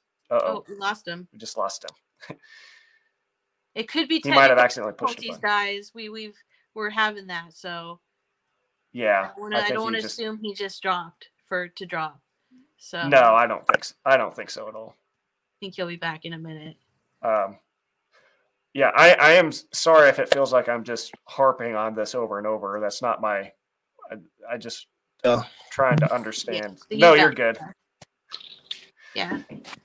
Okay, go ahead. Maybe on part 2 we can revisit this. I think we should move on to John 6. Yeah. I think so, Kelsey. We nailed this one. I think so. Far. Okay. Yeah, that's fine. Let's go to John 6 because your point, which I think is a valid point, Star Power, that you're emphasizing the fact that in John 6 it talks about how we have to eat Jesus's flesh and drink his blood. So I think you're right to emphasize that because that's pretty clear. So I think again here the disagreement is going to be on what is it. We are not disagreeing that the Bible says that one must eat Jesus's flesh and drink his blood. We're not disagreeing on it. The disagreement is what does it mean? What did he mean by that? And so, Kelsey, if you want to, I'm gonna start timing here just to make sure we're not, because I feel like probably me and Star Power were going over our time. Right. So that's on both of us. Where's my 10 minutes, guys? Mostly me. Yeah. So now, Kelsey, So Star Power, the purpose of this, I want to give this to Kelsey for a few minutes just to sort of explain how we would interpret John 6. So take it away. Go ahead. I'm all ears. Cool. So, I mean, I know John 6:53-54. I mean, could probably quote it without even looking at it, right? I just kind of want to just reiterate it just for those who are watching. It says, John chapter 6, verse 53, it says, Jesus said to them, I tell you the truth, unless you eat the flesh of the Son of Man and drink his blood, you have no life in you. Whoever eats my flesh and drinks my blood has eternal life, and I will raise him up at the last day. Right? So it says, I mean, obviously it says, unless we eat Jesus' flesh and drink his blood, we have no life, right? But if we do eat it and drink it, we can have salvation, right? But when you see like the verses before, right, we can understand the context in which it's written, because when you see from verse 35, it says, then Jesus declared, I am the bread of life. He who comes to me will never go hungry, and he who believes in me will never be thirsty. So Jesus, like, he outlines, right, that if we go to him, we will never be hungry because we will have what? Eaten, right? And then he who believes in me will never be thirsty. So if we believe in Jesus, we're never going to be thirsty because we're what? Drinking from him, right? So within this context, Jesus says very specifically how we can eat his flesh and drink his blood is by going to him and believing in him. He never, in all of John 6, right? I mean, correct me if I'm wrong. Oh, no, it does mention, it says verse 4, the Passover was near. But in John chapter 6, from like 25, where it starts talking about Jesus being the bread of life, all the way until 71, it never mentions the Passover, right? It doesn't explain Jesus is keeping the Passover with his disciples, right? So actually, even so, because when you see John chapter 13, which is the foot washing, right? That's saying that is being done right before the Passover. So we know here they're not keeping the Passover. So Jesus, he doesn't mention anything about the Passover. He doesn't say it's whoever keeps the Passover, he will have eternal life, and I will raise him up at the last day. It says whoever eats my flesh and drinks my blood. And then he teaches us in this context that we can do so by going to him and believing in him. But also in verse 60, it says, on hearing it, many of his disciples said, this is a hard teaching. Who can accept it? Aware that his disciples were grumbling about this, Jesus said to them, does this offend you? What if you see the Son of Man ascend to where he was before? Verse 63, the spirit gives life, the flesh counts for nothing. The words I have spoken to you are spirit and they are life. Verse 64, yet there are some of you who do not believe. Jesus had known from the beginning which of them did not believe and who would betray him. Verse 65, he went on to say, this is why I told you that no one can come to me unless the Father has enabled him. And then verse 66, from this time, many of his disciples turned back and no longer followed him. So here it says in verse 64, some of you do not believe, right? And then he says, verse 65, this is why I told you that no one can come to me. Because what was he talking about before in verse 35? That those who come to him will never go hungry, and those who believe in him will never be thirsty. But because they didn't go to Jesus or believe in him, right? That's why it says, verse 66, from this time, many of his disciples turned back and no longer followed him. So within this context, it does not mention about the Passover. So, okay. Wait, before I give up my time, let me make sure that I had notes. Okay. I covered everything I want to cover. You have a minute left, so you're good. Hang on, guys. And then Star Power, I'm going to give you 5 minutes to respond to that. And you don't have to take 5 minutes if you don't want to, but sounds good. Sounds good. I think here we go. Sorry. Yep. So here, one last point I want to make is verse 64. It says, yet there are some of you who do not believe, for Jesus had known from the beginning which of them they did not believe and would betray him. So here, Jesus is, not 64, verse 66. From this time, many of his disciples turned back and no longer followed him. So he acknowledges that there were disciples who turned away and didn't follow him. But it wasn't because they didn't keep the Passover that he said they turned away from him, but it was because they didn't believe and they didn't go to him, right? Because now, like, if I say I'm not going to keep the Passover, the WMS says, oh, you're turning away from God, right? But that's not what the Bible says. So that's my piece. Wow, you are perfectly on time. You got 2 seconds left, cool. So there you go. Okay. All right, Star Power. Oh, that was impressive. Take it away. Okay. So, I understand, Kelsey, why you may be alluding to those points concerning belief and verse 35, whoever believes in me. But, it's like, what are we to believe? Do we just believe that, okay, Jesus is the Son of God with our lips? Is that it? Because before this, Jesus had just split up 2 loaves of bread and fed what, 5,000 people? Oh yeah, 5,000. Two scallops, right? And fed 5,000 people. So, Jesus has this whole cloud of people around him, all these people with him because he just saw these miracles. But when Jesus begins to preach, so they just saw these great miracles Jesus did. But when he starts to preach about how he's the bread, how his blood, all of a sudden they start to turn away.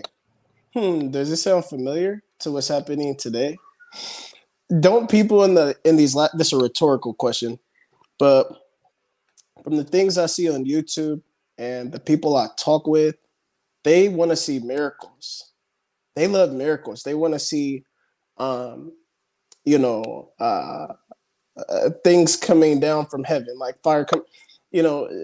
Just the people love to see miracles. But when Jesus starts to preach the word, though, that's when they start to turn away. This is why the people that were following with him were saying this is a hard teaching, because who can just believe that, oh, we eat his flesh and drink his blood for eternal life? Could you imagine the people that were there when he was starting to preach, like when he said this? Like, wow, like, eternal life, we just need to eat his flesh and drink his blood. Like, how do we do this? Like, they didn't know. They weren't at the Passover table with Jesus when he said, this bread is my body, this wine is my blood. So they had a hard time grasping this. But Peter was able to believe because in verse 69 we see, verse 68, you have the words that give eternal life. So it's Jesus's word that gives eternal life. He said, eat my flesh, drink my blood for eternal life.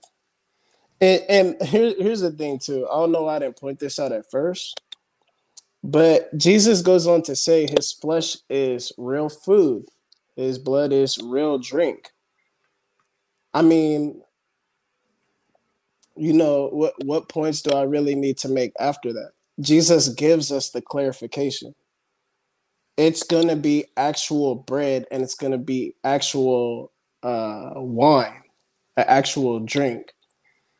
And then also, before this, he said he said that there, I'm about to be done. He said that he said that there's bread that spoils. I can't find that verse right now, but he was calling bread like, this food that spoils. But it was only at the Passover where he said, this bread is my body and this wine is my blood. I mean, I'm talking more than I need to. I don't know how much more obvious it could be, to be honest with y'all. Like, it was only at the Passover table where he called the bread and wine his body and blood. It wasn't multiple instances. And again, I'll just add this last part. Jesus spoke in parables. Seconds. Got it. So Jesus spoke in parables for the outsiders. So the outsiders wouldn't know. So yeah, we don't really see Jesus saying here, oh, keep the Passover and you'll have eternal life. But again, Jesus was speaking in parables from the very beginning, from the tree of life and the tree of knowledge, good and evil, all the way till he comes back at his second coming, Is this restoring a parable? The new covenant. Is John chapter 6 a parable? I'm not, I don't want to say yes or no, but it's symbolic. He's the bread of life. So what is this bread of life? It's the Passover bread and the Passover wine that gives us eternal life. Boom. So was the Passover Was the Passover meal where he actually gave the bread and wine, was that symbolic? Or was that all literal all of a sudden? I see what you guys do. Like you guys try to, Well, it's just a question. Because it's like obviously we can't go back 2,000 years ago in a time machine and sit at that table. There's a certain annual event that is kept so that we can have his body and blood. It is only through the Passover. And if it's not, why are these things recorded? Well, I would say if it is, then why aren't these things recorded? Because I mean, you're using this logic that why are these things recorded? That obviously proves the Passover, but we've been asking why is it not recorded? Like in the book of Acts, for instance. If what you're saying is true, if your way of interpreting John 6 is true, you would think that the apostles would have mentioned this at some point. You would think that this would have been something that they would have made sure to make clear that, hey, guys, listen, you need to believe, but the way you ultimately carry out that faith is through keeping Passover. You don't see that mentioned in the epistles or in the book of Acts. So, and he spent Kelsey, you had a question. I want you to not go ahead. Just real quick. Also, Sorry. I mean, not only did they not say that, but what they did say was consistent all throughout, was that you have to believe in Jesus. You have to have faith in Jesus. All throughout, right? So not only did they not say Passover, they said something else. You know, when Jesus was asked, sir, like even here, verse 28, Right. John chapter 6, verse 28. Then they asked him, what must we do to do the works God requires? Right? And then verse 29, Jesus answered, the work of God is this, to believe in the one he sent. Right? Wouldn't you think this would have been a good opportunity for him to say, you should keep the Passover? That's what God requires? But he didn't. He said, believe. So, yeah, Jesus spoke in parables. Yeah, Jesus spoke in parables. But then my question again is this, is if he spoke in parables and this is referring to a parable, right, then that would mean you're talking John 6 is a parable. Is that true? Well, you mentioned before that you didn't want to say yes or no. Yeah, I'm saying in general. So is this a parable? That's the question. I'm saying in general, yeah, he would speak in parables. Even in John 16, we see that when his disciples were like, at last, you're speaking literally. Because for a lot of the time, Jesus was speaking in parables. And John 16 confirms that. But is he speaking that in 6? It's a prophecy for sure, though. I can definitely tell you it's a prophecy. In Zechariah 9, verse 11, the covenant God makes is sealed with blood. Exodus 24:8, the blood confirms the covenant. Romans 5, verses 8 through 9. No, We're made right through with that. But I'm talking about John 6. I'm talking about the context of John 6. I know there's other verses in the Bible saying covenants, you know, like what you just mentioned, right? Those are, I know those are verses, but I'm talking about John 6. He doesn't say that the only way to do this is through the Passover. He instead says is by believing in him and knowing him. Yeah, but this is why it's so important to study the whole Bible, though, because Isaiah 34:16, and I got this from you, Kelsey. Like I never heard of this verse until you said it in one video, but Isaiah 34:16, every verse has its mate. So you need to study the Bible in order to be able to understand specific points. So you've never heard Isaiah 34:16, or what was it, 34:6 or 16? Well, the one about the meted verse, right? So I just want to ask real quick, because that's actually pretty shocking to me. So I just want to ask real quick for the people who are in the chat, who are current members, former members. Can you guys let me know if you guys ever heard about that? Because I wonder if that's been updated. I mean, no. You ain't gotta do all that. I'm genuinely curious because I heard that all. I've heard it. I said you were the first. Like I heard it from you the first time. Maybe not, but that was when it really stuck with me. Okay. That was when it really. And then I've heard it a lot ever since. Okay. And again, I don't want to reveal when I was baptized too much. Totally fine. Yeah. Even though some that. on here probably recognize my voice already, but it's okay. No, But we're not gonna. I don't even know your name. I'm not I even gonna lie. oh, I'm Star Power. I think Hey, you're. I what's think up? Star Power. I would. I don't know you by anything Star else. Power. It's all good. I think by coming on, you're displaying like 100 times more integrity and everything else by being willing to just come on and have a reasonable discussion with us than the members who continue to hide and not be willing to just have a decent conversation. So I commend you for that. Yeah. And also you're very respectful. You're not interrupting, which has been a problem in the past with members. So I really appreciate your way of handling yourself. Just wanted to say that. I appreciate that. And appreciate the opportunity. And it's tough. I see why brothers and sisters, although I'm sure many have been eager to come on here, it's a lot of pressure to stand up for the truth. But, I know it's the truth. And I'm going to do my best to defend it. I'll just say like that. But, yeah, it's good. I feel like we're sitting at a round table and it's fun, but I'm gonna boast about my God. Like I said, I'm boast about my God.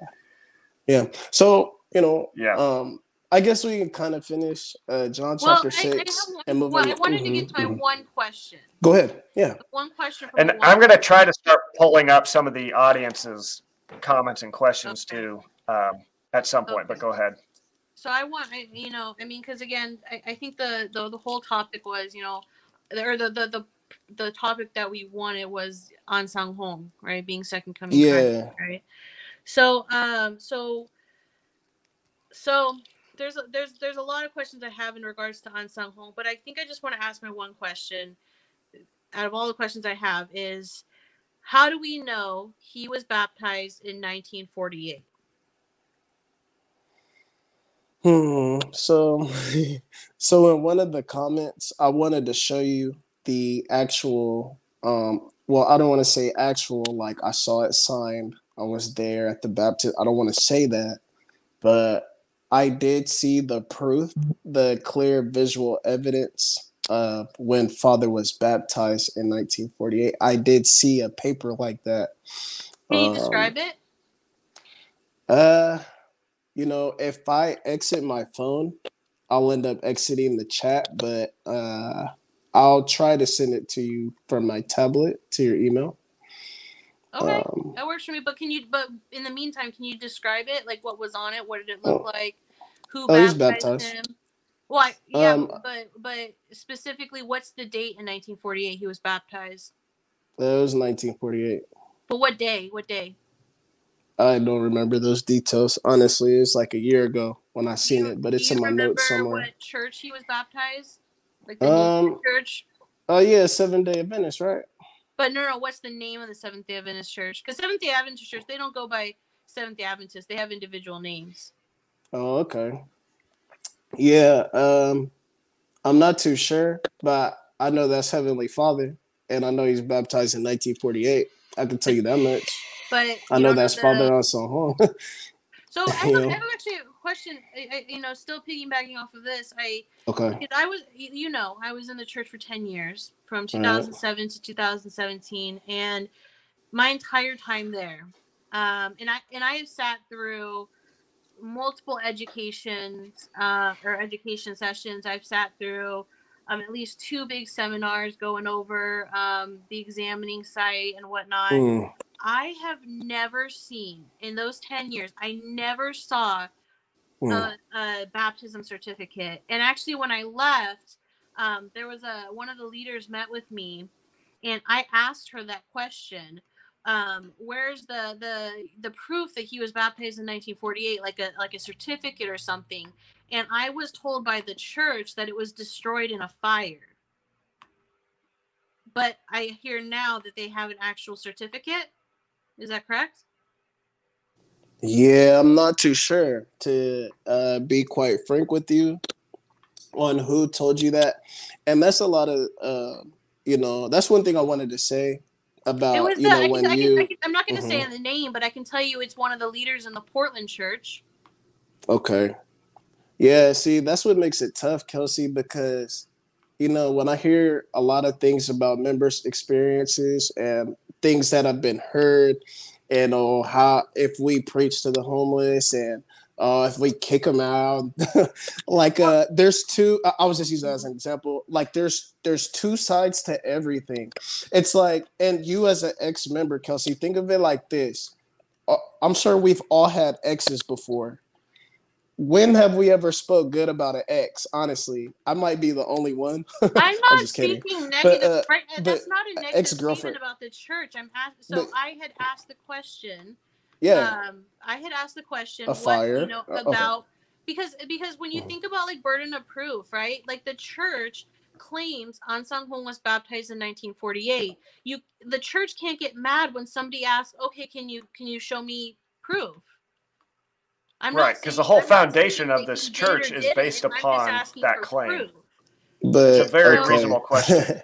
Yeah, and when I had It asked, is a actually, reasonable funny, when I question. had asked the church that originally, they didn't they told me that it was destroyed in a fire. They didn't say like, you're focused on the physical or anything like that. They said it was destroyed in a fire. And so I asked them, when did that fire happen? Where did that fire take place? I said, what was the name of the church that held that record? And they said they would have to get back to me, and they never did. And so if they told me that, if the leaders of the Portland church told me it was destroyed in a fire, did they lie to me? No, I'm not gonna say that. Like, again, that's what I'm saying. Like, there's two sides to every story.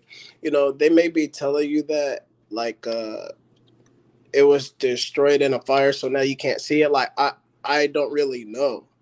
But when I do have a question about things like that, like I haven't seen the actual certificate with my own eyes either. Just like how Wait. You said well, you no, have. I'm saying with my own eyes in person. Like, you know what I mean? Like the actual baptism too. You mean the original copy? Well, I'm just saying like the certificate in general, like, but it makes no difference whether I've seen it or not. But He was born. Wait. So This is different than what you just said. Have you seen the certificate? Well, look, Kelsey, this what I'm trying to say, right? I don't know what you're trying to say. That's why I'm about to explain it. Okay. I'm about to explain it. So whether I've seen it or not, it doesn't really make a difference to me because of everything else. Yeah, it's very important. It's super important. I understand.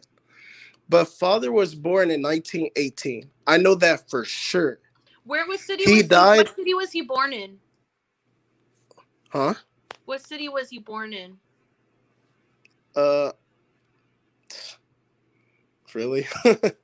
Well, okay, let me not the city. What was the date in 1918 he was born? Was the day? Yeah, the day. I think, when do we celebrate? Not celebrate, but when do we keep commemoration day? I think, dang, I don't want to get this wrong. I believe it's January 3rd. That's Father's birthday. January 3rd? Maybe. I'm not sure about that part, but here's the thing, Kelsey. Here's the thing. He was born in 1918. He ascended in 1985.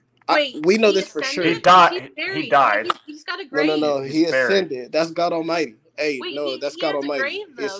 He didn't ascend. He has a grave. Jesus ascended, but you have a strange definition of ascend. Okay, he's God, so his spirit never dies. God's spirit never dies. That's like a Muslim type of argument where they're like, oh, can God die? No, he ascended. So he ascended back to the kingdom of heaven in his spirit. God is spirit.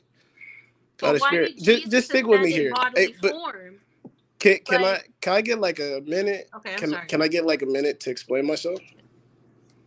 Thank you so much. God bless you and thank you so much. Okay, so 1918, that's when Father was born. 1985, that's when he ascended. Or you want to say died? Okay, I'll say died too, but died in the body. Okay, so 1985. Those are two solidified facts. You can't argue that. Cannot argue that. No, I agree. Okay, right. The fig tree prophecy. Israel was restored in 1948. Okay, father could have been born in 1919, but there's no prophecy. Then that then that would be invalid because he would be baptized at the age of 29, which would not coincide with the King David prophecy. So he was born in 1918. Israel was restored in 1948. That's 30 years. It could have been any other year, right? Any other time. Father could have been born in any other year. 1985, he ascended back to the kingdom of heaven. It could have been 1984. It could have been 1986, but it was 1985. Like, come on, y'all. Like, I understand we're looking for every little detail to confirm Father Unsung Hong is God Almighty. We're just looking for Like, one. Okay, 1918, fig tree prophecy, 30 years old. Fig tree prophecy. Who taught the fig tree prophecy? Who taught it? Yeah. Father Unsung Hong fulfilled What it. book? I'll tell you that much. What book? What book did he write the fig tree prophecy? I don't know that study, to be honest. I don't know that study. I actually know what book he wrote about the fig tree. It was Father Unsung Hong? Yes. He wrote about it in You know what book he wrote the fig tree? No, I'm saying I know what book he wrote about the fig tree in. Okay. It was the original Green Book. It was actually a chapter that was removed by the WMS. Okay. And he actually didn't explain. He explained the fig tree in relation to the end of the. Let me see. But the reason why I want to bring this up, because I actually have the link for that. But the reason why I want to bring this up is because the fig tree, it's how it's explained in the WMS is not the way that Unsung Hong originally explained it. The way it's preached in the WMS is Unsung Hong never taught it. So I just want to point that out. And second of all, about Israel coming to be a nation in 1948. Korea also became a nation in 1948, right? That doesn't indicate that Unsung Hong was baptized in 1948. I would also say, like, it's difficult for me to continue, which we totally can, but the assumption that 1948 is some significant date is nothing more. It's nothing more. Yeah, well, no, I know it's a significant date, but I'm saying the assumption that biblically it's a significant date is an assumption that I don't think is grounded. And I would also say the assumption that the fig tree is a prophecy is a huge assumption that I don't think can be even backed up biblically. Matthew 24. It says it's a parable. Luke calls it a parable. Yeah, he says it's a parable. Okay, a fig tree. Sure, it's a parable. A fig tree isn't an actual fig tree. It represents a country. Sure, I agree. It's not. It is a parable. I agree. It doesn't represent a country there, though. I think that's an assumption. Okay, I mean, he ends this whole. Okay. Or Kelsey, I'm about to take it in a whole different direction, so I'm going to stop and not do that. So Kelsey, I want you to finish your thought. I just want to kind of just to back up what I said, right? So Unsung Hong mentioning it. So he put this in the first chapter of the Green Book, one of the chapters that was removed by the World Mission Society, or it was removed and not placed in the World Mission Society Church of God's version of the Green Book. So Unsung Hong, he quotes Matthew 24, talking about, and I learned this lesson from the fig tree. So Unsung Hong said, depending on the country, this part is symbolized by an animal or tree. In Japan, this part is symbolized by the cherry blossom tree. In Korea, the rose of Sharon, and in Israel, the fig tree. This is because the fig tree is the oldest surviving tree from the Garden of Eden, quotes Genesis 3:7. Furthermore, the Israeli nation itself descended from Adam all the way from the Garden of Eden, so the fig tree and the Israeli nation cannot be separated. However, this nation came to independence in 1948, and the branches have become tender and lush. So, as you mentioned, right, the fig tree represents the nation of Israel. And Father wrote that? Yes, he mentioned. Yeah, he wrote that, and then he mentions the independence of Israel in 1948. But that being said, I want to read the next part where he says, and he said, you know that it is near, right at the door. It is about time that we learn about something with more certainty. As per the research above, the Israeli nation went through major changes on a number of occasions in 40 years. So it can be ascertained that the above history accurately shows what to expect at the end. Since the Israeli nation came to independence in 1948, it makes it 1988, which is 40 years after. Will the world really come to an end at that time? Or will there only be a minor change in the Israeli nation like what happened in the past?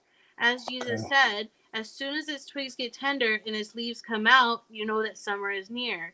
Even so, when you see all these things, you know that it is near, right at the door. It will surely come to an end at that time.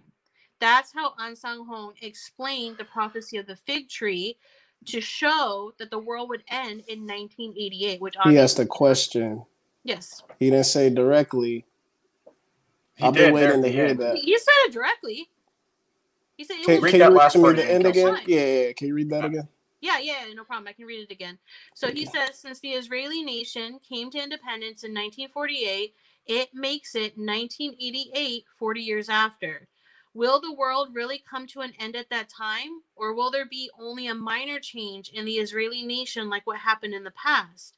As Jesus said, as soon as its twigs get tender and its leaves come out, you know that summer is near. Even so, when you see all these things, you know that it is near, right at the door. And then he says, it will surely come to an end at that time. What will? The world. But does it say the world? Yes. The world will come to an end. It says that the second sentence. His question is, will the world really come to an end at that time? But what will? At the end, it will surely come to an end at that time. No, that's after the verse though. I would maybe have to see it in the context, but will the world come to an end at that time? No, like that's vague. That's vague. Let's give Star Power a little bit of. I think it's a stretch. I think it's a big stretch to say that's vague. I think it's come on, Jordan. I think the burden of proof would be on you to prove that that's not what he was referring to. I mean, it's in the same. It's in this. He's finishing his thought that he started. He started out his thought. Will it end? Will the world end? He ends his thought by saying it will certainly end. I think the burden of proof would be on you to prove that there's something else he had in mind there. What's going to end? And then what else would he be referring to? Yeah, and one other thing, because this ties in with the 1985, his death in 1985. Okay. He said in the one of the other chapters, I think it's chapter 36, right? This was another chapter that was removed. He said, hang on, give me just a second. Okay, so he said, this is the same book, different chapter. Okay. So it was the original chapter 36 in his green book. He says, no matter what age one is in, when there is no prophet, there is no truth. However, the last prophet Elijah was the one to convey the last truth of preparing the way for the second coming of Jesus. So he said that Elijah was prepared. The last prophet Elijah was to prepare the way for second coming Christ. And then further he says, because the first actual Elijah had ascended when he was alive, the last Elijah's mission is to transform and ascend while he is alive. The last Elijah's mission is to transform and ascend along with the live 144,000 saints. Therefore, when the day of the second coming of Jesus is near, he will first send Elijah the prophet. So An Sang Hong wrote that Elijah was sent to prepare the way for second coming Christ, and that he will go to heaven alive. So the WMS and An Sang Hong both believe An Sang Hong is second coming Christ, is Elijah. But here An Sang Hong fully said that Elijah will prepare the way for second coming Christ. So An Sang Hong first, we could see he did not see himself as second coming Christ according to his own writing. And second, he also suggested that he would go to heaven alive, meaning he was not prepared. He did not know he was going to die in 1985. He thought the world was going to end in 1988 and that he would be the one going to heaven alive with 144,000 saints. What do you think of that? I'd have to see it, but I can, yeah. If you know I what, mean, let me put but the it doesn't in really, the chat. Let you me put the know, link to it in the chat so you can We'll link it in the video below as yeah, well. we'll link it in the video. I think yeah, that's fine.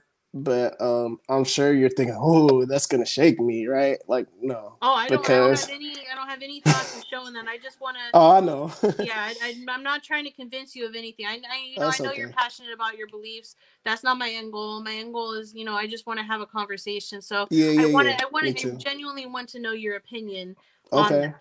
Yeah. No, I appreciate that. I appreciate you showing me more words, more things that Father wrote and said. Um, I'm not really sure because I would just have to read it in its context. This is gonna Yeah, be one of totally. those I don't know Yeah. joints. Like that's gonna be Yeah. one. But it's Yeah, we like have the That's fair context enough. available. He'll yeah. link it in the chat. Or I mean in But the video. I would just like to say this though, you guys, about stuff like that and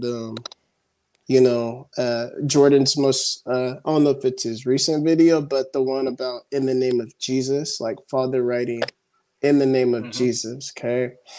It's like, for you guys, you might see that and be like, okay, Father Anselm Hong said that in the last days,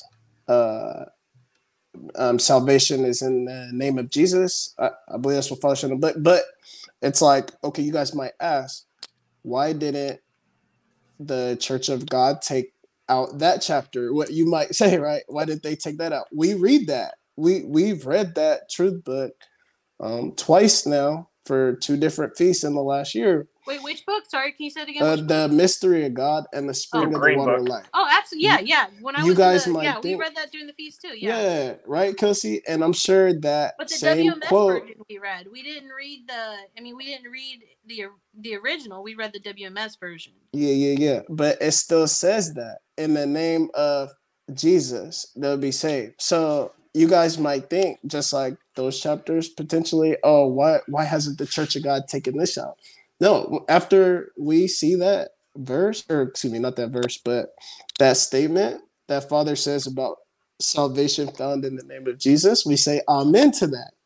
Why is that though? Because Father came in the name of Jesus. And I'm going to stick to the same point. I'm going to stick to the point you're saying, Kelsey, about the prophecy and the chapter that was removed. But Jesus came in the name of the Lord, right? He came in the name of the Lord. The Lord in all caps is Jehovah. So when Jesus had rode the colt or donkey into the city, they were saying, Hosanna, blessings on the one comes in the name of the Lord. So Jesus came in the name of Jehovah. Father Anselm Hong comes in the name of Jesus. So as far as what you're reading there, it's like maybe I have to see it and that's cool. Like, please link it in the video. Yeah. But it's just I can't really speak on what I know. I'm gonna be very careful. That's totally fine. Yeah, I anticipate that you hadn't read it, sure. But yeah, we can definitely provide the whole. I read just a portion of it, but we can provide the whole context. So.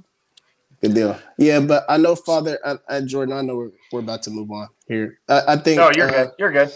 I got about 35 minutes before I got to start getting ready for work. It would be great to talk about God the Mother. But I would just like to finish off with saying, here, Jordan, what was I about to say? Dang. I'm sure it was good. A long night, yeah. I know, right? Whatever, if it comes back. Yeah. Thanks, Bob. Okay. Well, guys, in the comments, I just want to say I've been seeing some of your questions coming in. And I think maybe we might just move to your questions. I did have one more point I wanted to make before we stopped on the fig tree, just because I think this is really significant to me. Yeah. But if you guys do have a question, well, first, Star Power, I did have some people are asking questions that they would like to get your thoughts on. So if you're okay with answering those, we might do some of that here in a minute. Let's go. If you'd rather not, we can keep talking more to each other. Okay. So first, the the thing I wanted to say about the fig tree is because what led to that whole dialogue there over the past 10 minutes or so was based on An Song Hong's birth in 1918, right? Which you tie to the fig tree prophecy, right? Okay, so Matthew 24:32. I just wanted to read this really quick, and we don't have to talk a lot about it, but maybe just give you this to walk away with and think about. So Matthew 24:32. Now learn this lesson from the fig tree. So Jesus just got done explaining all these prophetic things about, the stars will fall from the sky, the sun will be darkened, there's going to be wars and famines, not one stone will be left upon another, referring to the temple. And now he says, learn this lesson from the fig tree. As soon as its branches become tender and sprout leaves, you know that summer is near. So also, when you see all these things, you will know that he is near, right at the door. So I could go into this and explain what I think his reference to the fig tree really means and why it's not a prophecy. But then he goes on to say, well, I'm not going to go there, but he says, truly, I tell you, this generation will not pass away until all of these things have happened. Heaven and earth will pass away, but my words will never pass away. So he's sitting here speaking to people who are listening to him. And he's basically saying your generation, you guys who I'm talking to, your generation will not pass away. I think a generation was maybe like 40 years or something like that. So he's saying 70, this 80. generation, 70, 80 years, right? So so either way, this generation that I'm speaking to will not pass away. He's saying they will still be here. They're going to witness all these things I've just told you, including the sun being darkened, the moon not giving its light, not one stone being left upon another, the earthquakes, the famines, the wars. He's saying this generation is going to see that. Not the generation in 1918, but that generation 2,000 years ago that were listening to Jesus speak. Well, we got to look at verse 3. Matthew 24, verse 3. Because when Jesus was sitting on the Mount of Olives, his disciples asked him about what will signal his return and in the end of the world. So Jesus goes on to explain everything that's going to happen towards the end of the world. Does he say end of the world? Yeah, mine says Mine says end of age. Mine says end of the age. NLT. Okay, end of the world. Yeah, which isn't a very literal translation, so I don't think that's a very accurate. I mean, God knows the end from the beginning. Is it the New Living Translation? Yeah, I really like that one. That one really helps me get some good insight. But NLT, I think it's helpful.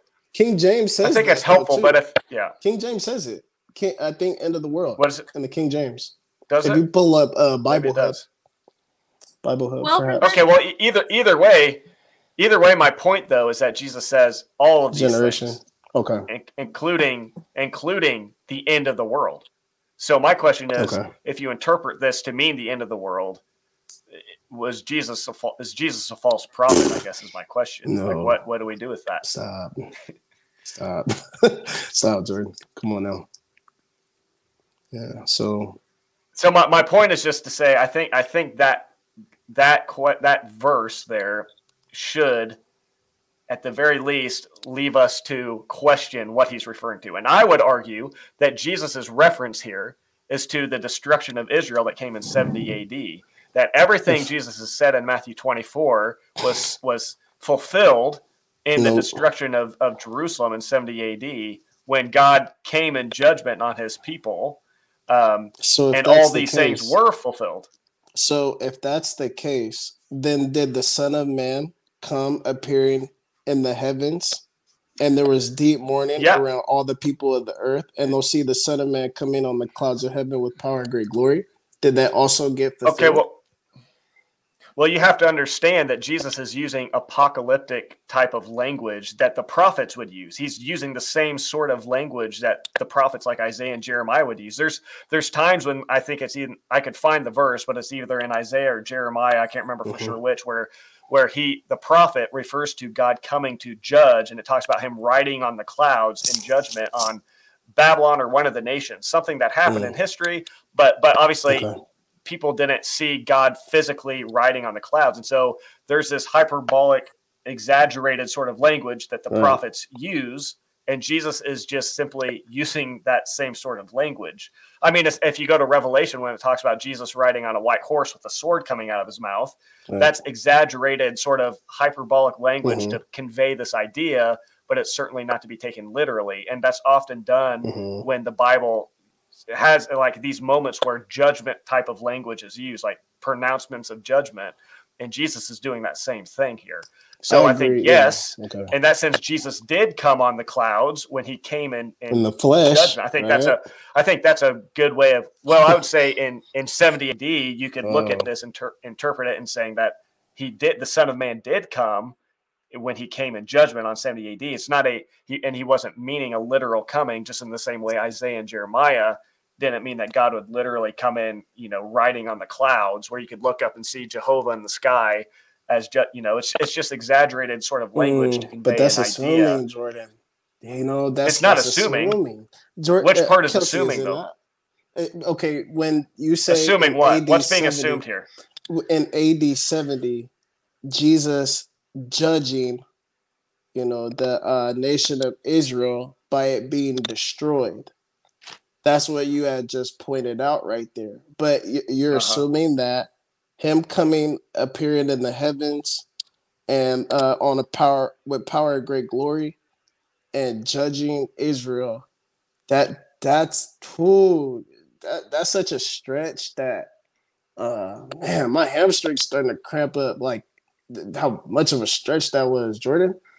My goodness. Okay, so if I pull... Wait, real quick, because Luke, it talks about, Luke chapter 21 talks about signs at the end of the age. And then it says in Luke chapter 21 and verse 7, it's the same situation we're seeing in Matthew 24.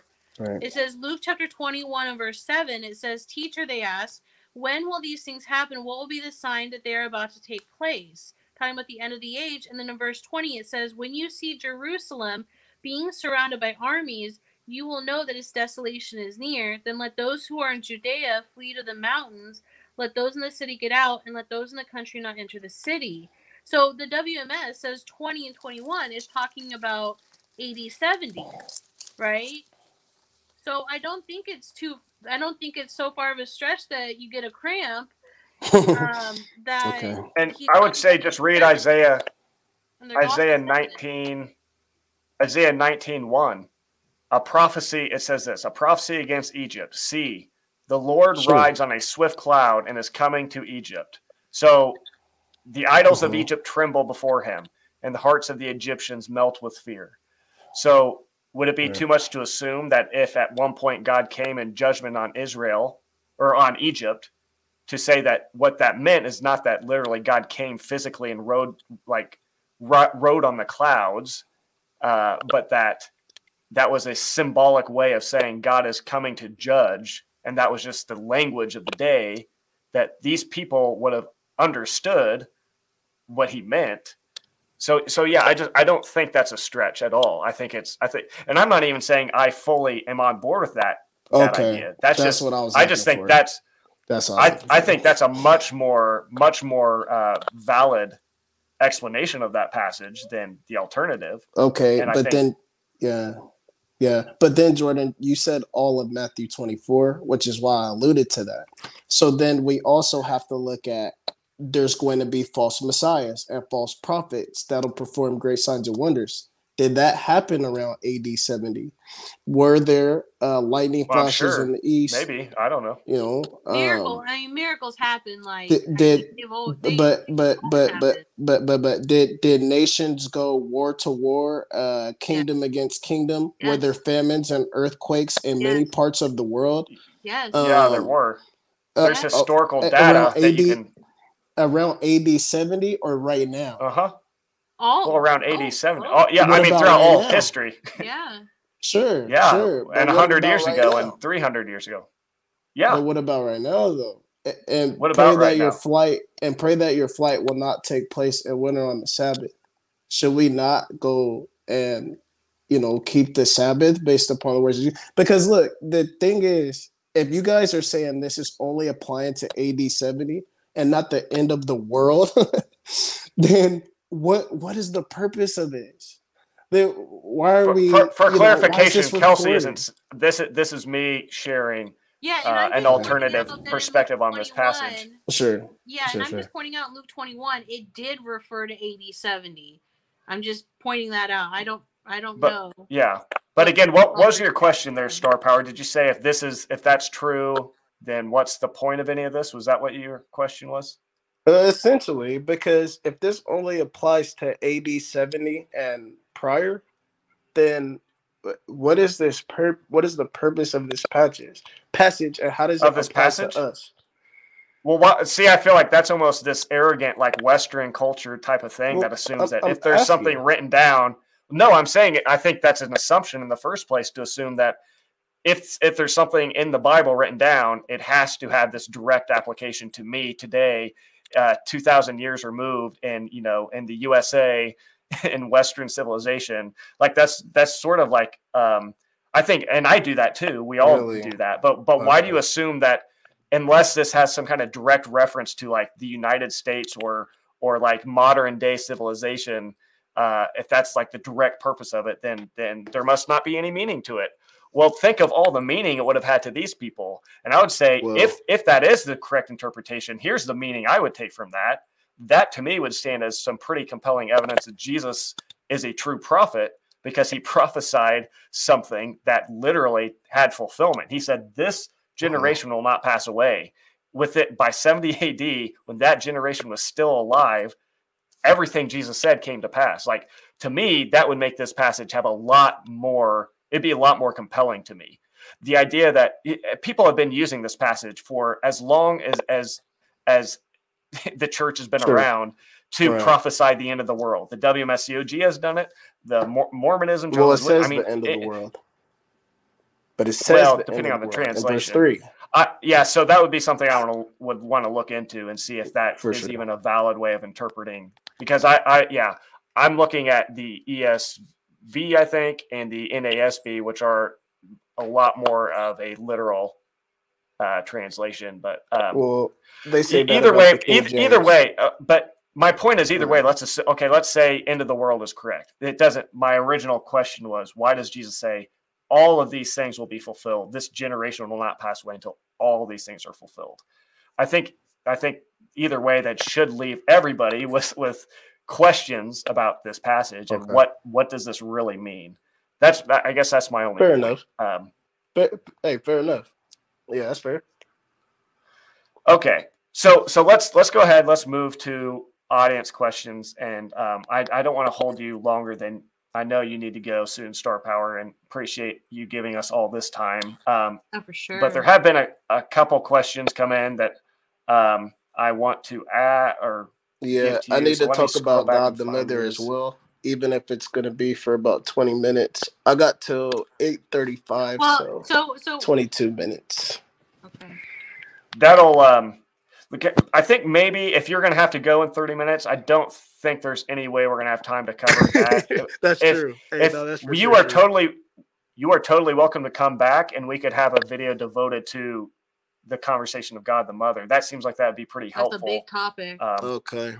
Yeah, we can Okay. So let me just here's a question. I didn't read it, but I know this is a question I highlighted. So since the WMSCOG believes that Onsong Hong is the name we have to believe in this age, what does he do with Ephesians 1:21, where it says Jesus' name in this age and the one to come? So let's pull that up really quick because, that's a interesting point. So Ephesians 1. Yeah, that's a fair question. I'm going to go to the verse as well. Yeah, that's a good one. Okay, so he says Ephesians 1:21. So starting in 20, he exerted in Christ when he raised him from the dead, seated him at his right hand in the heavenly realms, far above all rule and authority, power and dominion, and every name that is named, not only in the present age, but also in the one to come. Well, I agree with that. I totally agree with that. It says in the NLT not only in this world, but in the world to come, concerning a ruler and authority, power from Mhm. Christ, right? So, listen, I think this is where a lot of, maybe even some members fall into confusion. Ansan Hong is Jesus. It's just Jesus' second coming. So I agree, Father But it's a Ansan name. Hong. Yeah, Huh? the emphasis is on the name, though. It's Yeah, it's it's not a saying the name, same no? person. It's not saying there will be a person who is above all people.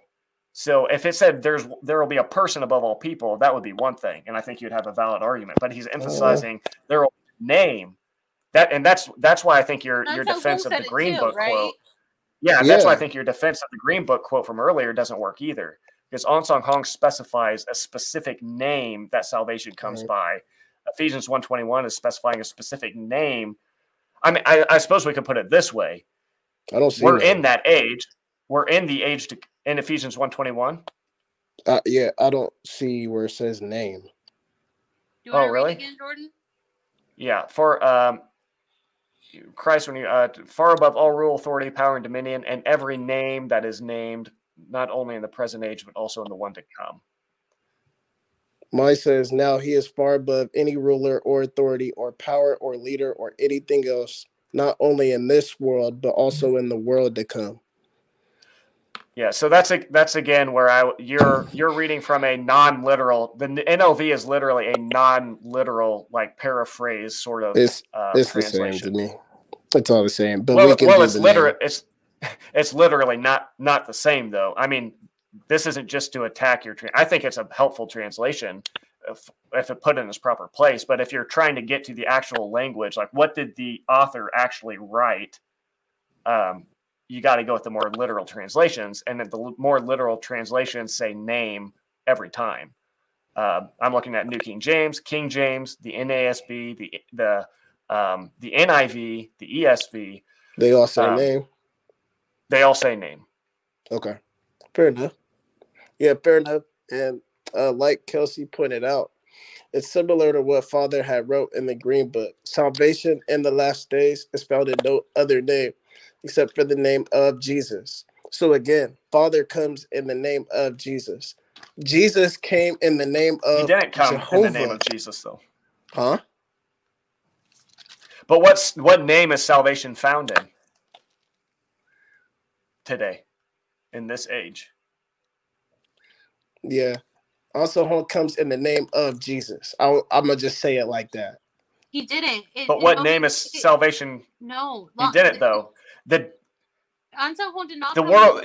We can go to the World Mission Society Church of God official websites will specifically say like it's false to say that you can be saved by the name of Jesus. You cannot be saved by the name of Jesus. The New Song Book. The New Song Book He says has it. saved me. Says that it is not by the name Jehovah we are saved. It is not by the name Jesus we are saved. It is only by, and you're saying amen, meaning you agree, right? It is only through the name of Ansong Hong.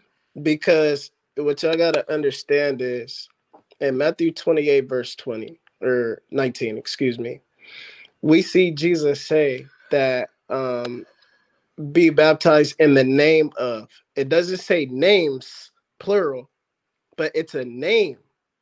The name of the Father and the Son and the Holy Spirit. So Father, Son, Holy Spirit, all gonna have the same, all refer to the one. Okay. So Father, Jehovah, Son, Jesus, Holy Spirit, Ansong Hong. Ansong Hong comes in the name of Jesus. Okay, this is the New Testament. He Sabbath did it, though. of the Where Old does Testament was Jehovah. Please give one place where the WMSCOG. Okay. This can I get? Can we? I just feel like you're wiggling out of this, and this would be yes. Can we do the timer's going? To continue, right? We don't want to interrupt. Can we do the time? Oh, the timer's going. Well, whose turn is it's it? going. It's your turn. Okay, okay, all right. It's your turn. Sweet. Okay, so check me out, right? So Isaiah 43:11. You guys know that verse well. Jehovah is the Savior. Acts 4:11-12. You guys know that well. Jesus found in no one else, right? Except the name of Jesus, salvation. But Jesus says in Revelation 3:12, he will have a new name. So again, it's Jesus. This is Jesus. Ansong Hong, right? It's Jesus. He is Jesus from 2,000 What's his years name? ago. What's His name is though? Father Ansong Hong, God Almighty. Ansong Hong. So we're not So saved understand, through the name though, of Jesus. he's Jesus. You know, in He's Revelation, Jesus. in Revelation 19, it says for the new name, no one knows it but he himself. But yet, a lot of people Let's know look the at name that verse. Ansang Hong. Okay, so I think I get what you're trying to argue for, Star Power. You're trying to emphasize the fact that Jesus is the same person as Ansong Hong. Ansong Hong is the same person as Jehovah. Like, I get that. I understand that that's what you believe. So you don't need to try to prove that point, because I really get that. That's not the issue, though. That doesn't solve the dilemma, because again, if Ephesians 1:21 says that Jesus was going to be, he was the person above all people in that age and the age to come, then what you are saying right now would be valid. Okay. If Ansong Hong in the Green Book had said, in the last days, salvation can only be found in one person or one God, then your argument would be valid, because Jesus came as in the name of Jehovah and whatnot, but he emphasizes the fact that no, salvation is only found in one name. And Ephesians 1:21 says that Jesus has a specific name that is above every name. He doesn't say a person that's above other people who can operate under a variety of names. Ephesians 1, Paul and Ansong Hong emphasize the name that this God would be operating under, not the fact that this God has three different persons that he operates under, or however you want to word that. Do you see the distinction there? Not. I do. I know. I do. And I see where the confusion can lie for Sellout Stretch and other members.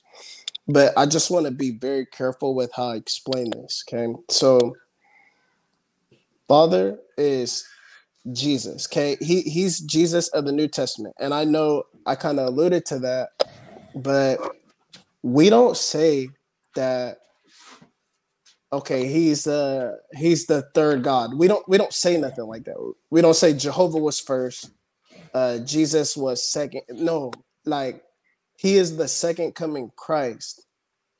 So we don't say Jehovah, like second coming Jehovah. We say second coming Jesus. Okay.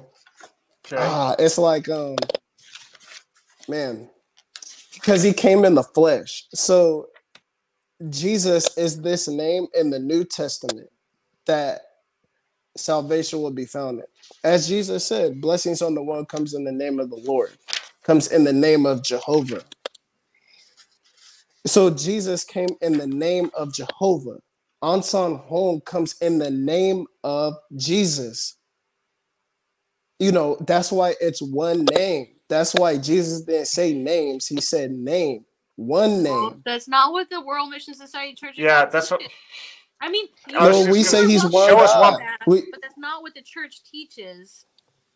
Go ahead. Yeah, that's my question. Go can ahead, you show Kelsey. us one place where the WMSCOG teaches that? I think that's what Kelsey's asking. Yeah, that's what I'm. Teach what? Basically, yeah, it's like, because that's not a teaching that you can believe that, like, totally you can believe that, but that's not what the church teaches. The church teaches that there's the name of the Father Jehovah, name of the Son Jesus, name of the Holy Spirit Ansang Hong, that there are three names, and they say that I believe it's in their sermon book when they have Savior of each age. Yeah.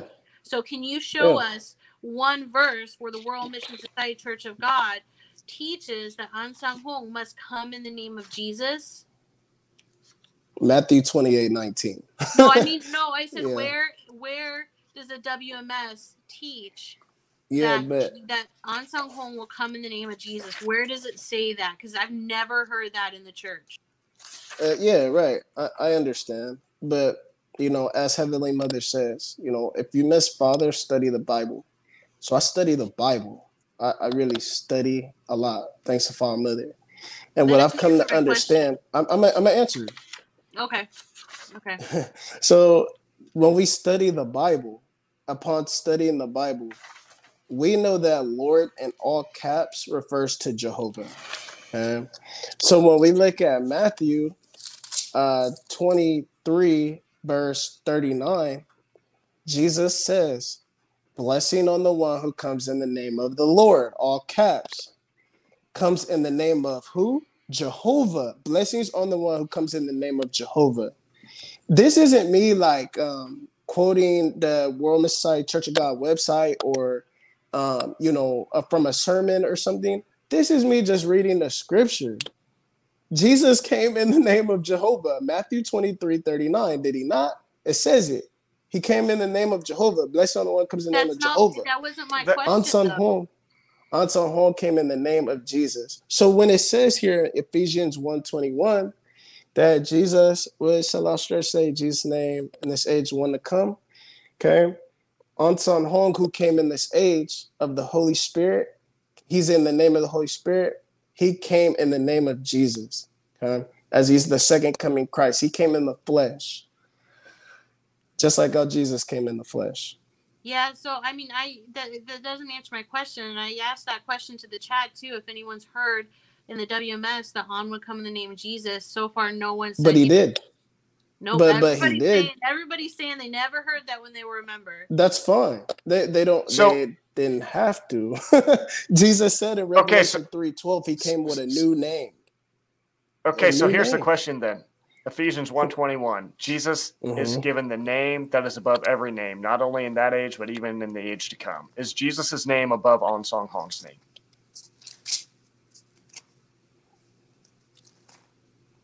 Same name. Same God. Okay. God the Father. Dude, that's God come the Father. on, man. He's just God say the Father. I don't know to that. Just say I don't know. He's God the Father. Don't give that answer. See, this where you it's not the same name.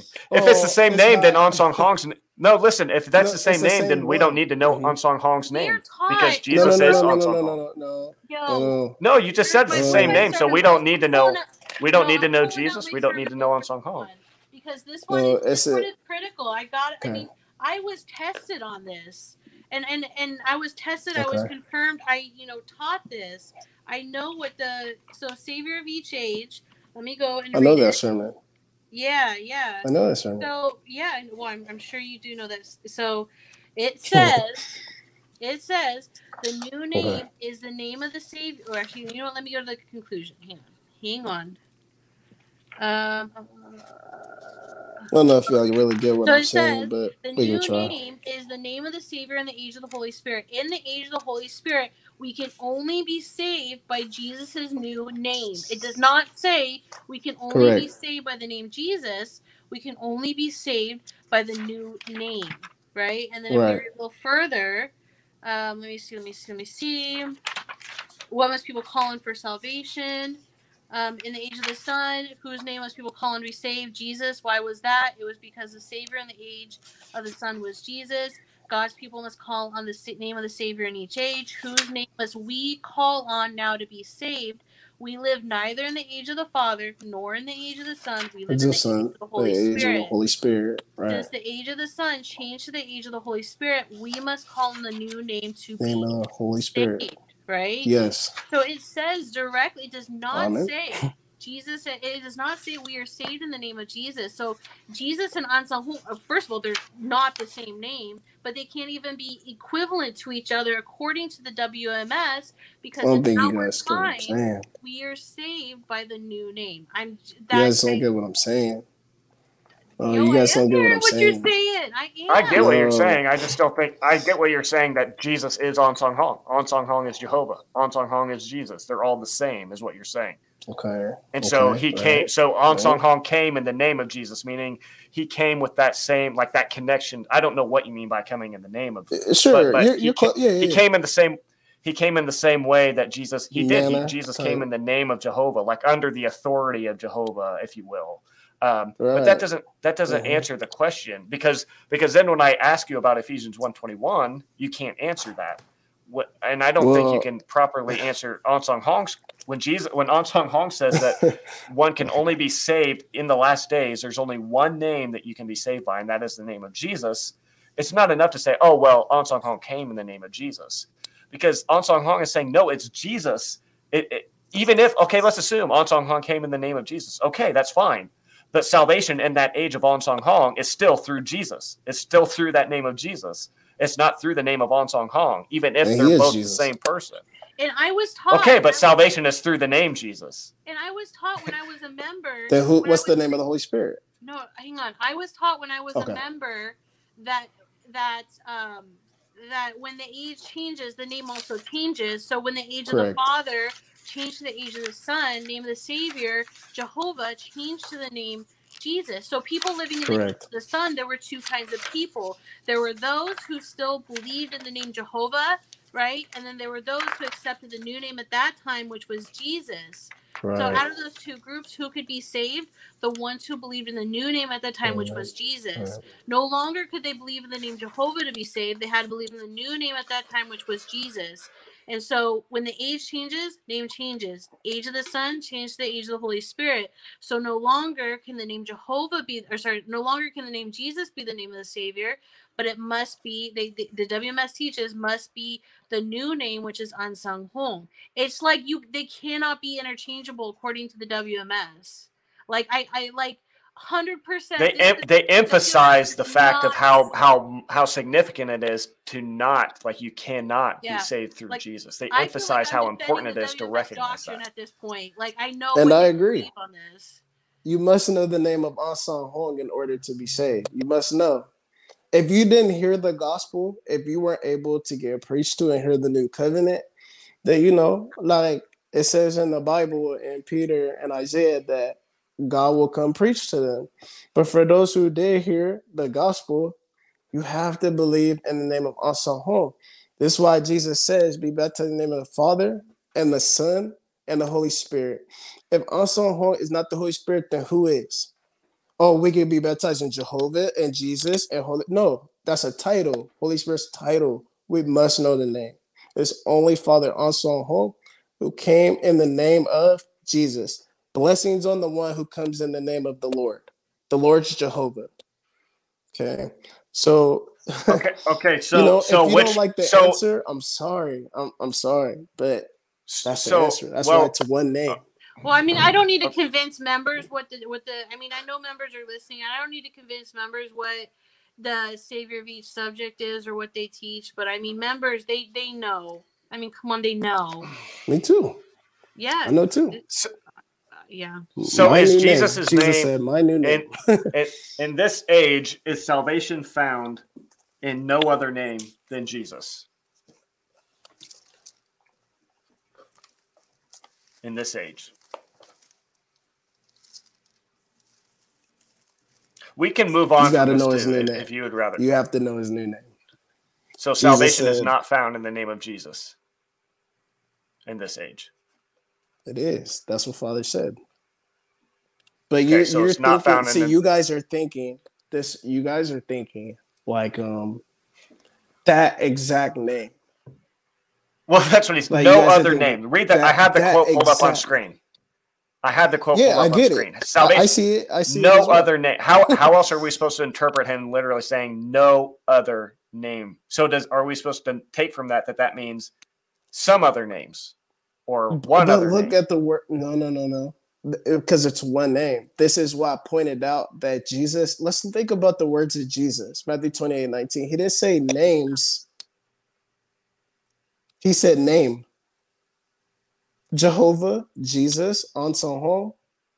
Hey, all one same name. Okay, so we can be saved through Jesus. If you don't like the answer, I'm sorry. No, so we can be saved. You got to know the name of the Holy Spirit.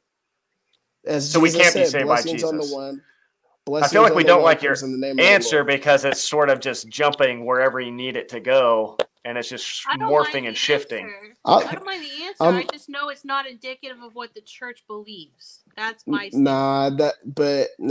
That's what the Bible says. Like, Kelsey, that one's tough because I'm quoting out of scripture, and I know a brother or sister. I don't want to put words in nobody's mouth. That's okay? I mean, yeah. Like, I mean, you can believe that. I mean, this is your belief, right? I mean, you're welcome to your belief. Father Unsung Hong is God. That's my belief. Mm-hmm. Yeah, but the name Unsung Hong is not the same as the name Jesus. It's not, and the church doesn't teach that. You are welcome to believe that. Anyone's welcome to believe that, but that's not what the church. That's You're not what the WMS teaches. Well, okay. You're How about deviating this? from WMSCOG doctrine. How when about you this, which you is guys? fine. Claim that belief. How about this? You no, Yeah. I'm not. No, I'm not. No, I'm not. So how Yes, about this, you you are. guys? What if my fiance calls me let me be careful. If my fiance calls me baby, and my football teammate called me Belle, and my mom called me Sweet Pea, Uh-huh. I'm still one person.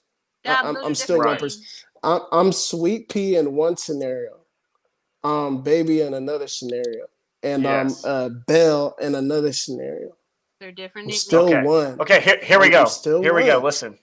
Yes, exactly. It's Now still here we me. go. Listen. Okay. Now say you and your fiance are babysitting your nephews or something, like some kids. Okay. Okay. Now you leave them at your house and you lock the door and you leave your fiance there and you go away and you say, "Hey, I got to go away for a while, but I'm sending a delivery guy." But he's going to use the name. The only name that you should receive him if he comes by it is baby. Like if he comes by, what were your other names? I can't remember. If he comes by this Belle, name or that name, and yeah. And he says no other name, not only right now when I'm talking to you, but in that time that the delivery man comes later. The only name you need to let me in this door by is the name of baby. So Do you see why that would be a problem? Because So- then it's coming Sorta. down to that specific title. So Star Power, if the name Sorta. Jesus and the name Sorta. Unsung Home are the same name, can we pray in the name of Jesus? You got to know the name of the Holy Spirit. But So, if it's no. the same name, why can't we Jesus pray in is the Jesus? Holy Spirit. You have to different. understand the Trinity. You have to understand the names. You know, speaking of that, Jordan, it's like, okay, on Amazon, if I type, okay, deliver this to, this ain't my real name, but Ryan Hampton, that box needs to be received. In order for me to know and receive that box, it needs to say Ryan Hampton on it. So in the same way, okay, in order for you to receive the name Anson Home, okay, you have to know that he's the savior in this age. I don't know. It's like man, it's tough.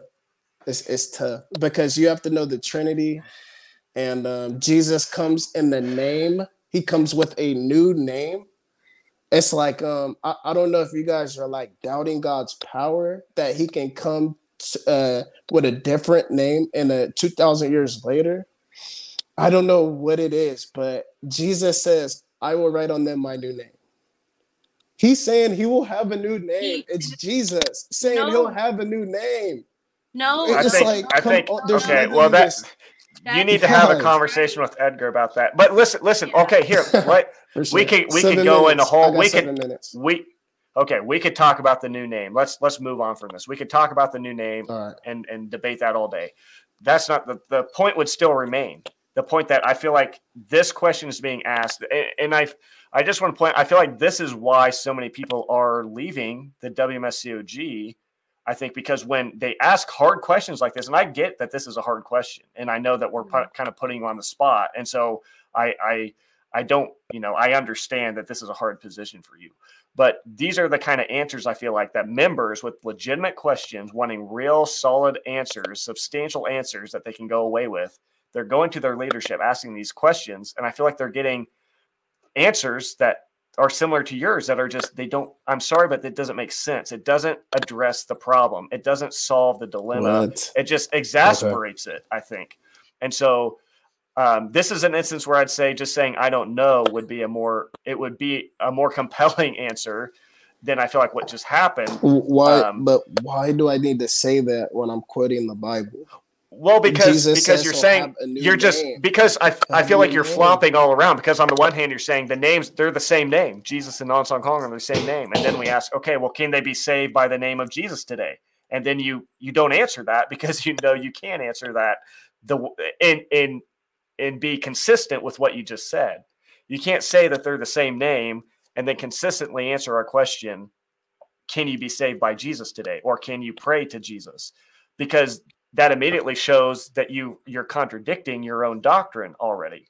So that's why I'm saying the answer there, I just feel like is an example of I think how the WMSCOG lacks substantive, what word am I looking for, answers to some of these more difficult questions. Well, how about and I think this? that's why a lot of people are leaving this group. Well, how about this? Because it seems like more you guys just don't like the answer. If Jesus, I don't says think he'll that's the come in case. the I name think of it's the just Lord, Jesus says he comes in the name of Jehovah. I'm quoting we're the not verse. arguing I'm with not that. saying this as an opinion. Jesus, okay, great. Jesus says he'll have a new name. So when Jesus But Jesus will also write on them says his new name, what other? Okay, Revelation then tell me what the other name is. 19:12. You gotta Okay. mention also Revelation 19:12. It Okay. says he has a name written on him that no one knows but he himself. I know the name Long Song Hong, and so do millions of other people. But you didn't receive it. I received it. It doesn't say receive it. It doesn't say this name won't be received. It just says they won't know it. I received But it. but that doesn't. That's still. I just feel like it's easy to get sidetracked and then to kind Right. of not Right. to get away from the question that's being asked. Because again, Right. we can assume On Song Hong came in the name of Jesus. Assume that's true. Okay, but why did he Okay. say the name that you will be saved by in the last age is the name of Jesus? Which name is it? Is it On Song Hong or Jesus? Why does Paul say that Jesus has the name above every name? So which name is higher in this age? That's another question we ask. And I feel like the WMSCOG can't answer that. Which name is above every name? On Song Hong or Jesus? There can only be one name above every name in this age. But that's why it's one name. That's why I Which name, continue though? to say.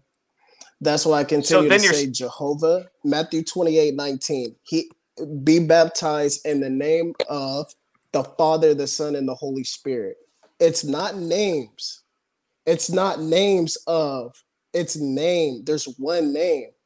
Jehovah was Lord in the Old Testament. Jesus is Lord in the New Testament. It's still all one same God, though. Okay, Oh so my gosh. what name It's is coming higher? in the name.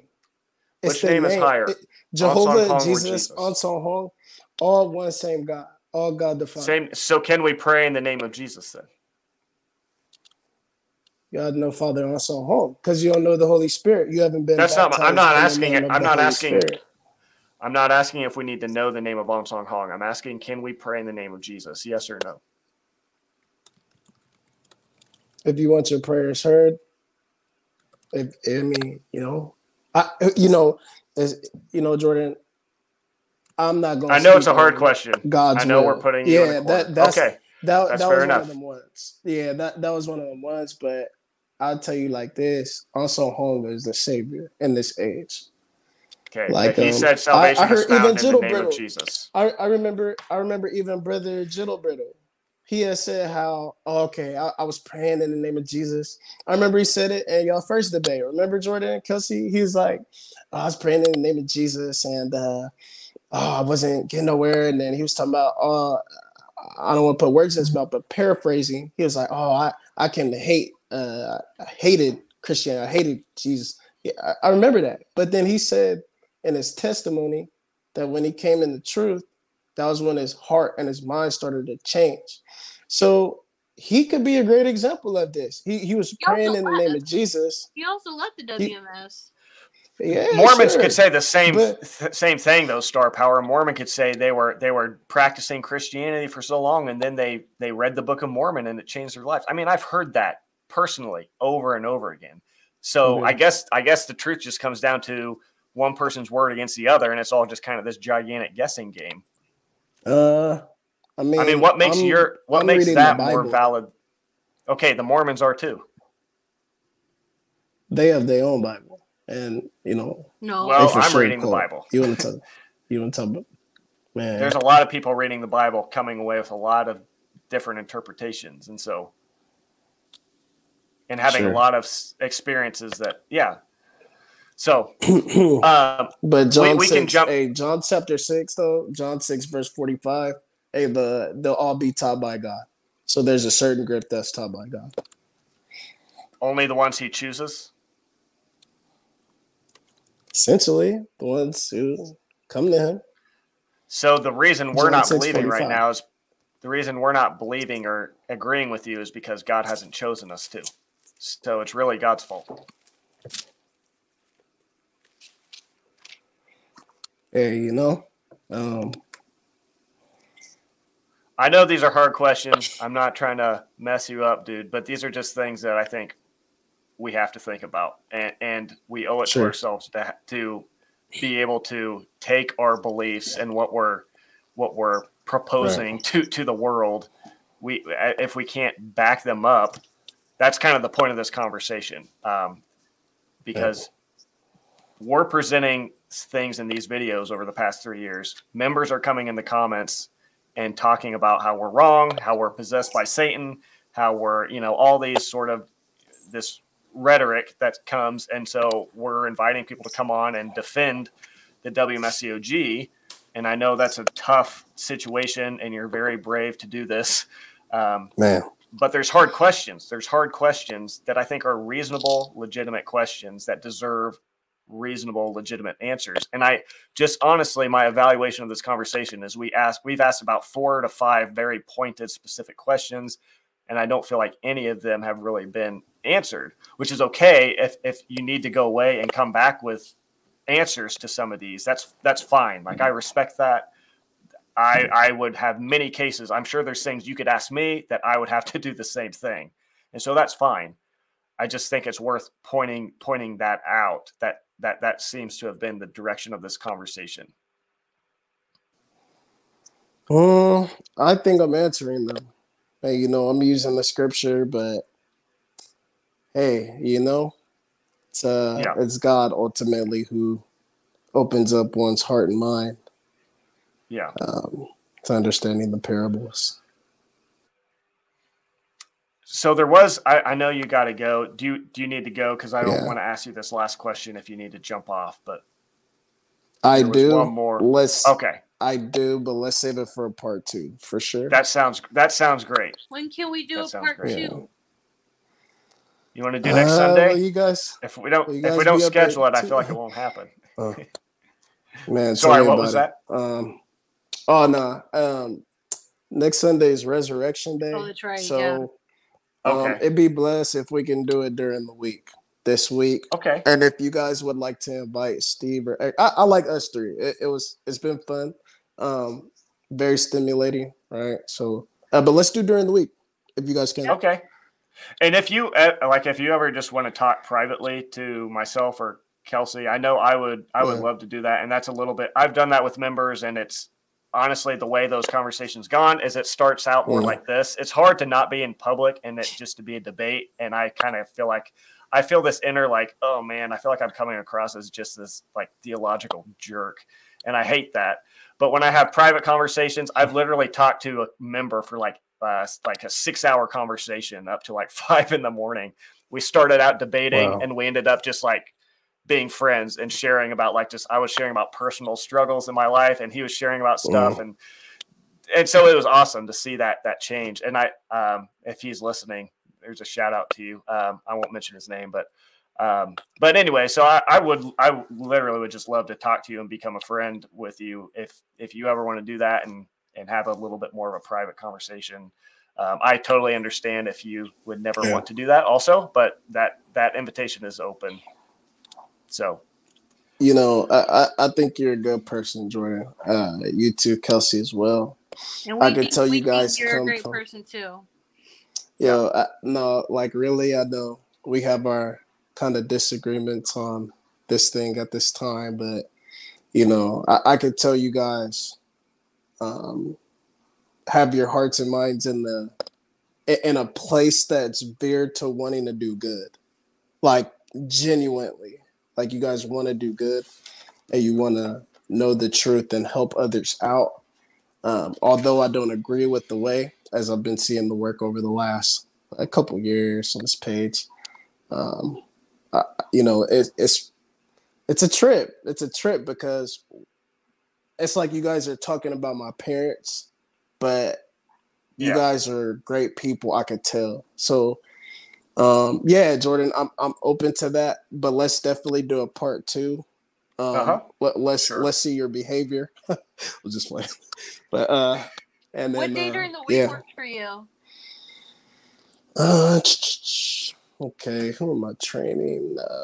Monday, Wednesday, Friday. Because I know you're pretty busy and got your business. Okay. Have you guys ever looked at I my need you to Instagram? come get me in shape. Oh yeah, I was gonna say, hey, Jordan, let's go. I got you. Hey, if you got some bands, yeah, I get you right. I see some potential in you, man. Some For sure, potential. for I got sure. some potential at least. Men's Magazine, let's go, Jordan. There you go. Yes, sir. I am on my way. Yes, sir. That's awesome. Yeah, no, we'll figure it out, you guys. I say I got on really late on Tuesday. It's kind of sad I missed that, but Maybe uh, Wednesday or yeah, Thursday? Wednesday sounds good. Okay. Wednesday's good. Let's try for Wednesday. Wednesday, Same Most time. definitely. Same time. Same time? 5:30. But does the same time work for you? Or do you need a little later? Or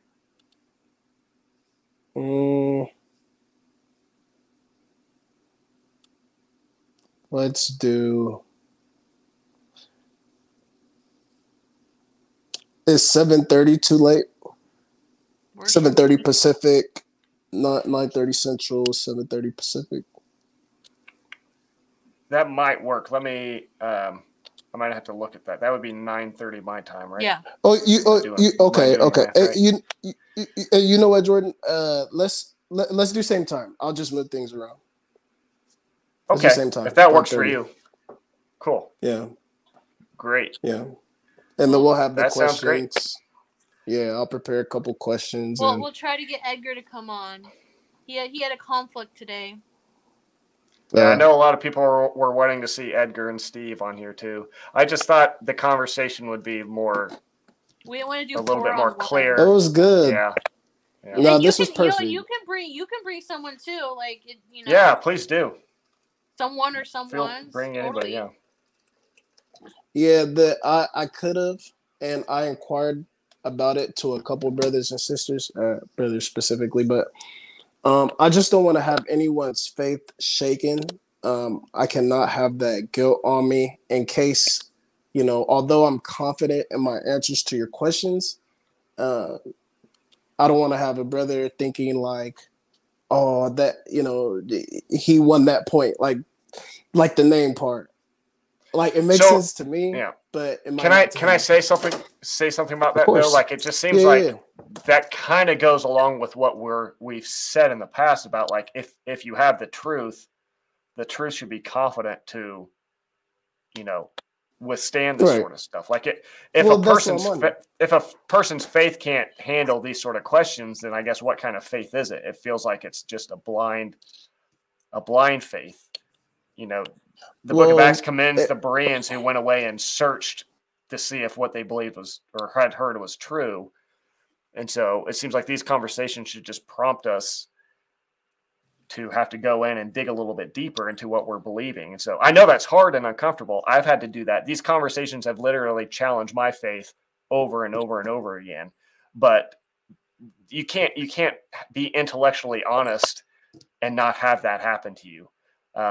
Because if you want to just like go and stay secure in your little bubble the rest of your life and never be challenged on what you believe, anybody's welcome to do that, but they can't have any confidence that what they actually believe is true or could stand up to any kind of scrutiny.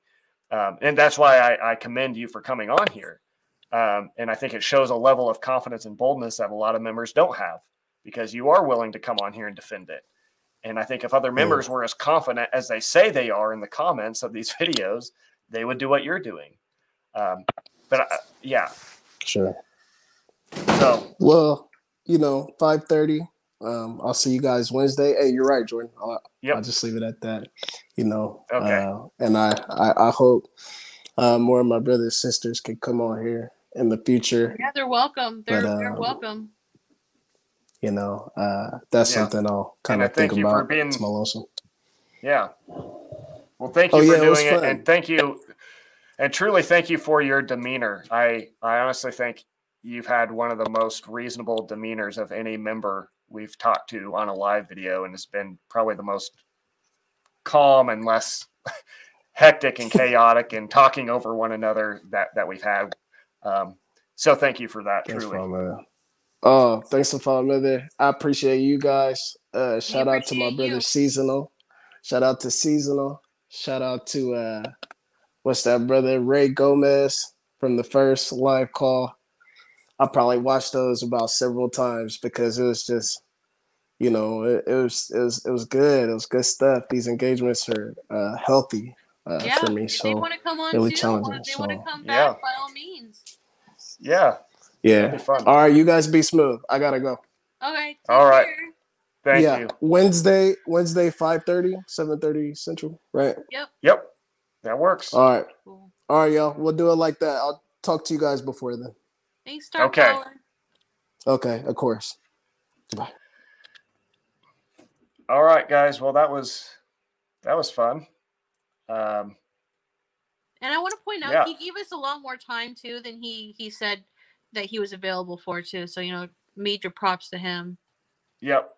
Yeah. And he, I feel like he gave us a lot of time and wasn't trying to constantly jump in. Yeah. So that was good. What's your guys' thoughts in the comments about that? And do you have any? I know he's gone now, and you had a lot of good questions for Star Power that unfortunately we couldn't get to. Like he But if said, you have any- we could talk till 6 in the morning. Like, Yeah, definitely could have. So let's see. If you guys have any thoughts, we'll just take a few minutes here to kind of wrap up. And I did want to thank those of you who have given super chats, and those of you, even Kelsey, you're a member now. I'm seeing your badge on there. yeah. Well, actually, you know what? Speaking about the super chats, Mahesh had some. I'm sorry. Who was it? Oh yeah, I did see that. Yeah. Let's see if I can find that. There was an actual question with that one. I'm trying to find it too. Yeah, Mahesh had a question. It says, the one I see, it says, An Sang-hong went to China by train, but tomb in Korea. That's from a while back. That's one way to put it. Well, it's funny because the WMS has a video called Father's Great Sacrifice. And in it, they show. I believe they've edited this part out now, but back in the day, they had a scene where it showed An Sang-hong, him, he went to China to preach and he never came back. And the WMS, they showed that, and then I believe they've taken it out because it's documented evidence that he died in Korea, and also. There was, to be able to go by train from South Korea to China, you have to go through North Korea. And at that time in the 80s, there was no train going from South Korea to China. So obviously, that historically could not have happened. And so I've heard from Yep. some folks that it's now been taken out of Father's Great Sacrifice video. Okay. Well, here's a couple. I'm going to pull up a couple of the questions that I really wish we had the time to have him respond to, because this is a simple one, straight to the point. But I do want question, him to be fair. I do want him to answer this question next time if we can. I think. Yeah, definitely. Yeah, because Jesus, love your enemies, pray for those who persecute you. Don't return insult for insult is what Peter says. And so why do they do what they've done to former members? If you go to the, shout out to the examining site, examiningthewmspog.com, you can go to that site and you can see why, the exact reasons why the church has sued former members. So you can, read those cases and it lists out the reasons. There's another point that would have been fun from our good old pal Jeremy. I don't know if he's still January in here, 13th, but not the 3rd. It was the 13th. Mm-hmm. Yep. There's another one up here by Raymond I wanted to pull up. Let me see.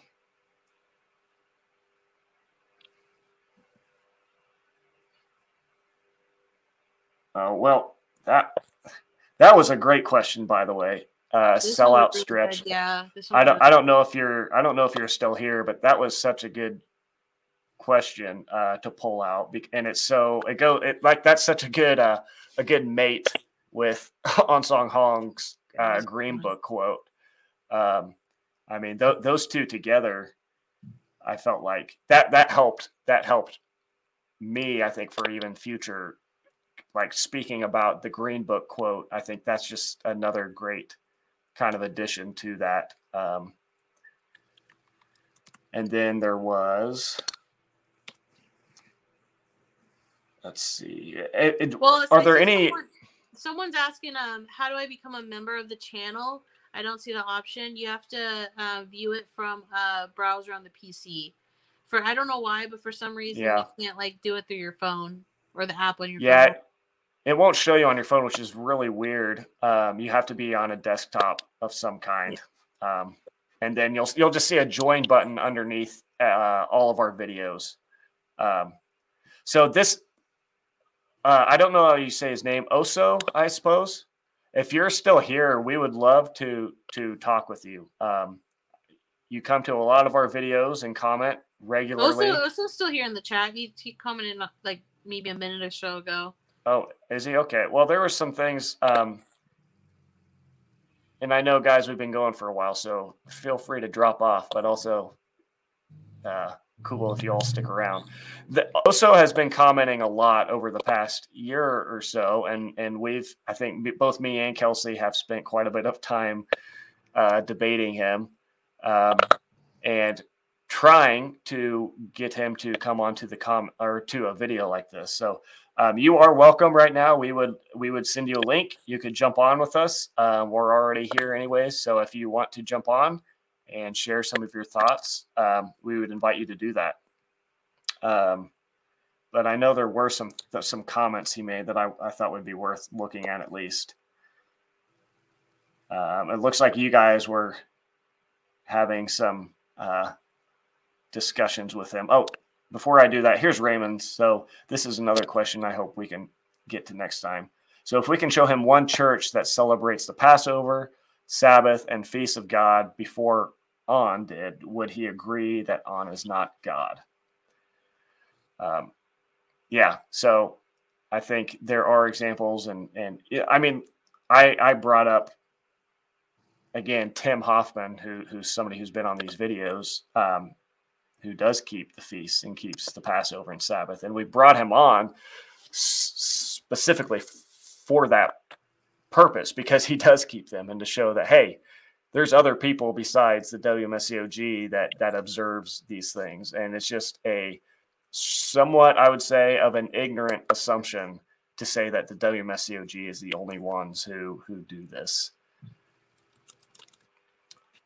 Kelsey, you got anything you want to pull up or respond to? I mean, Oso's still on, responding to just adding comments, but not not responding on whether or not they want to join us. So okay.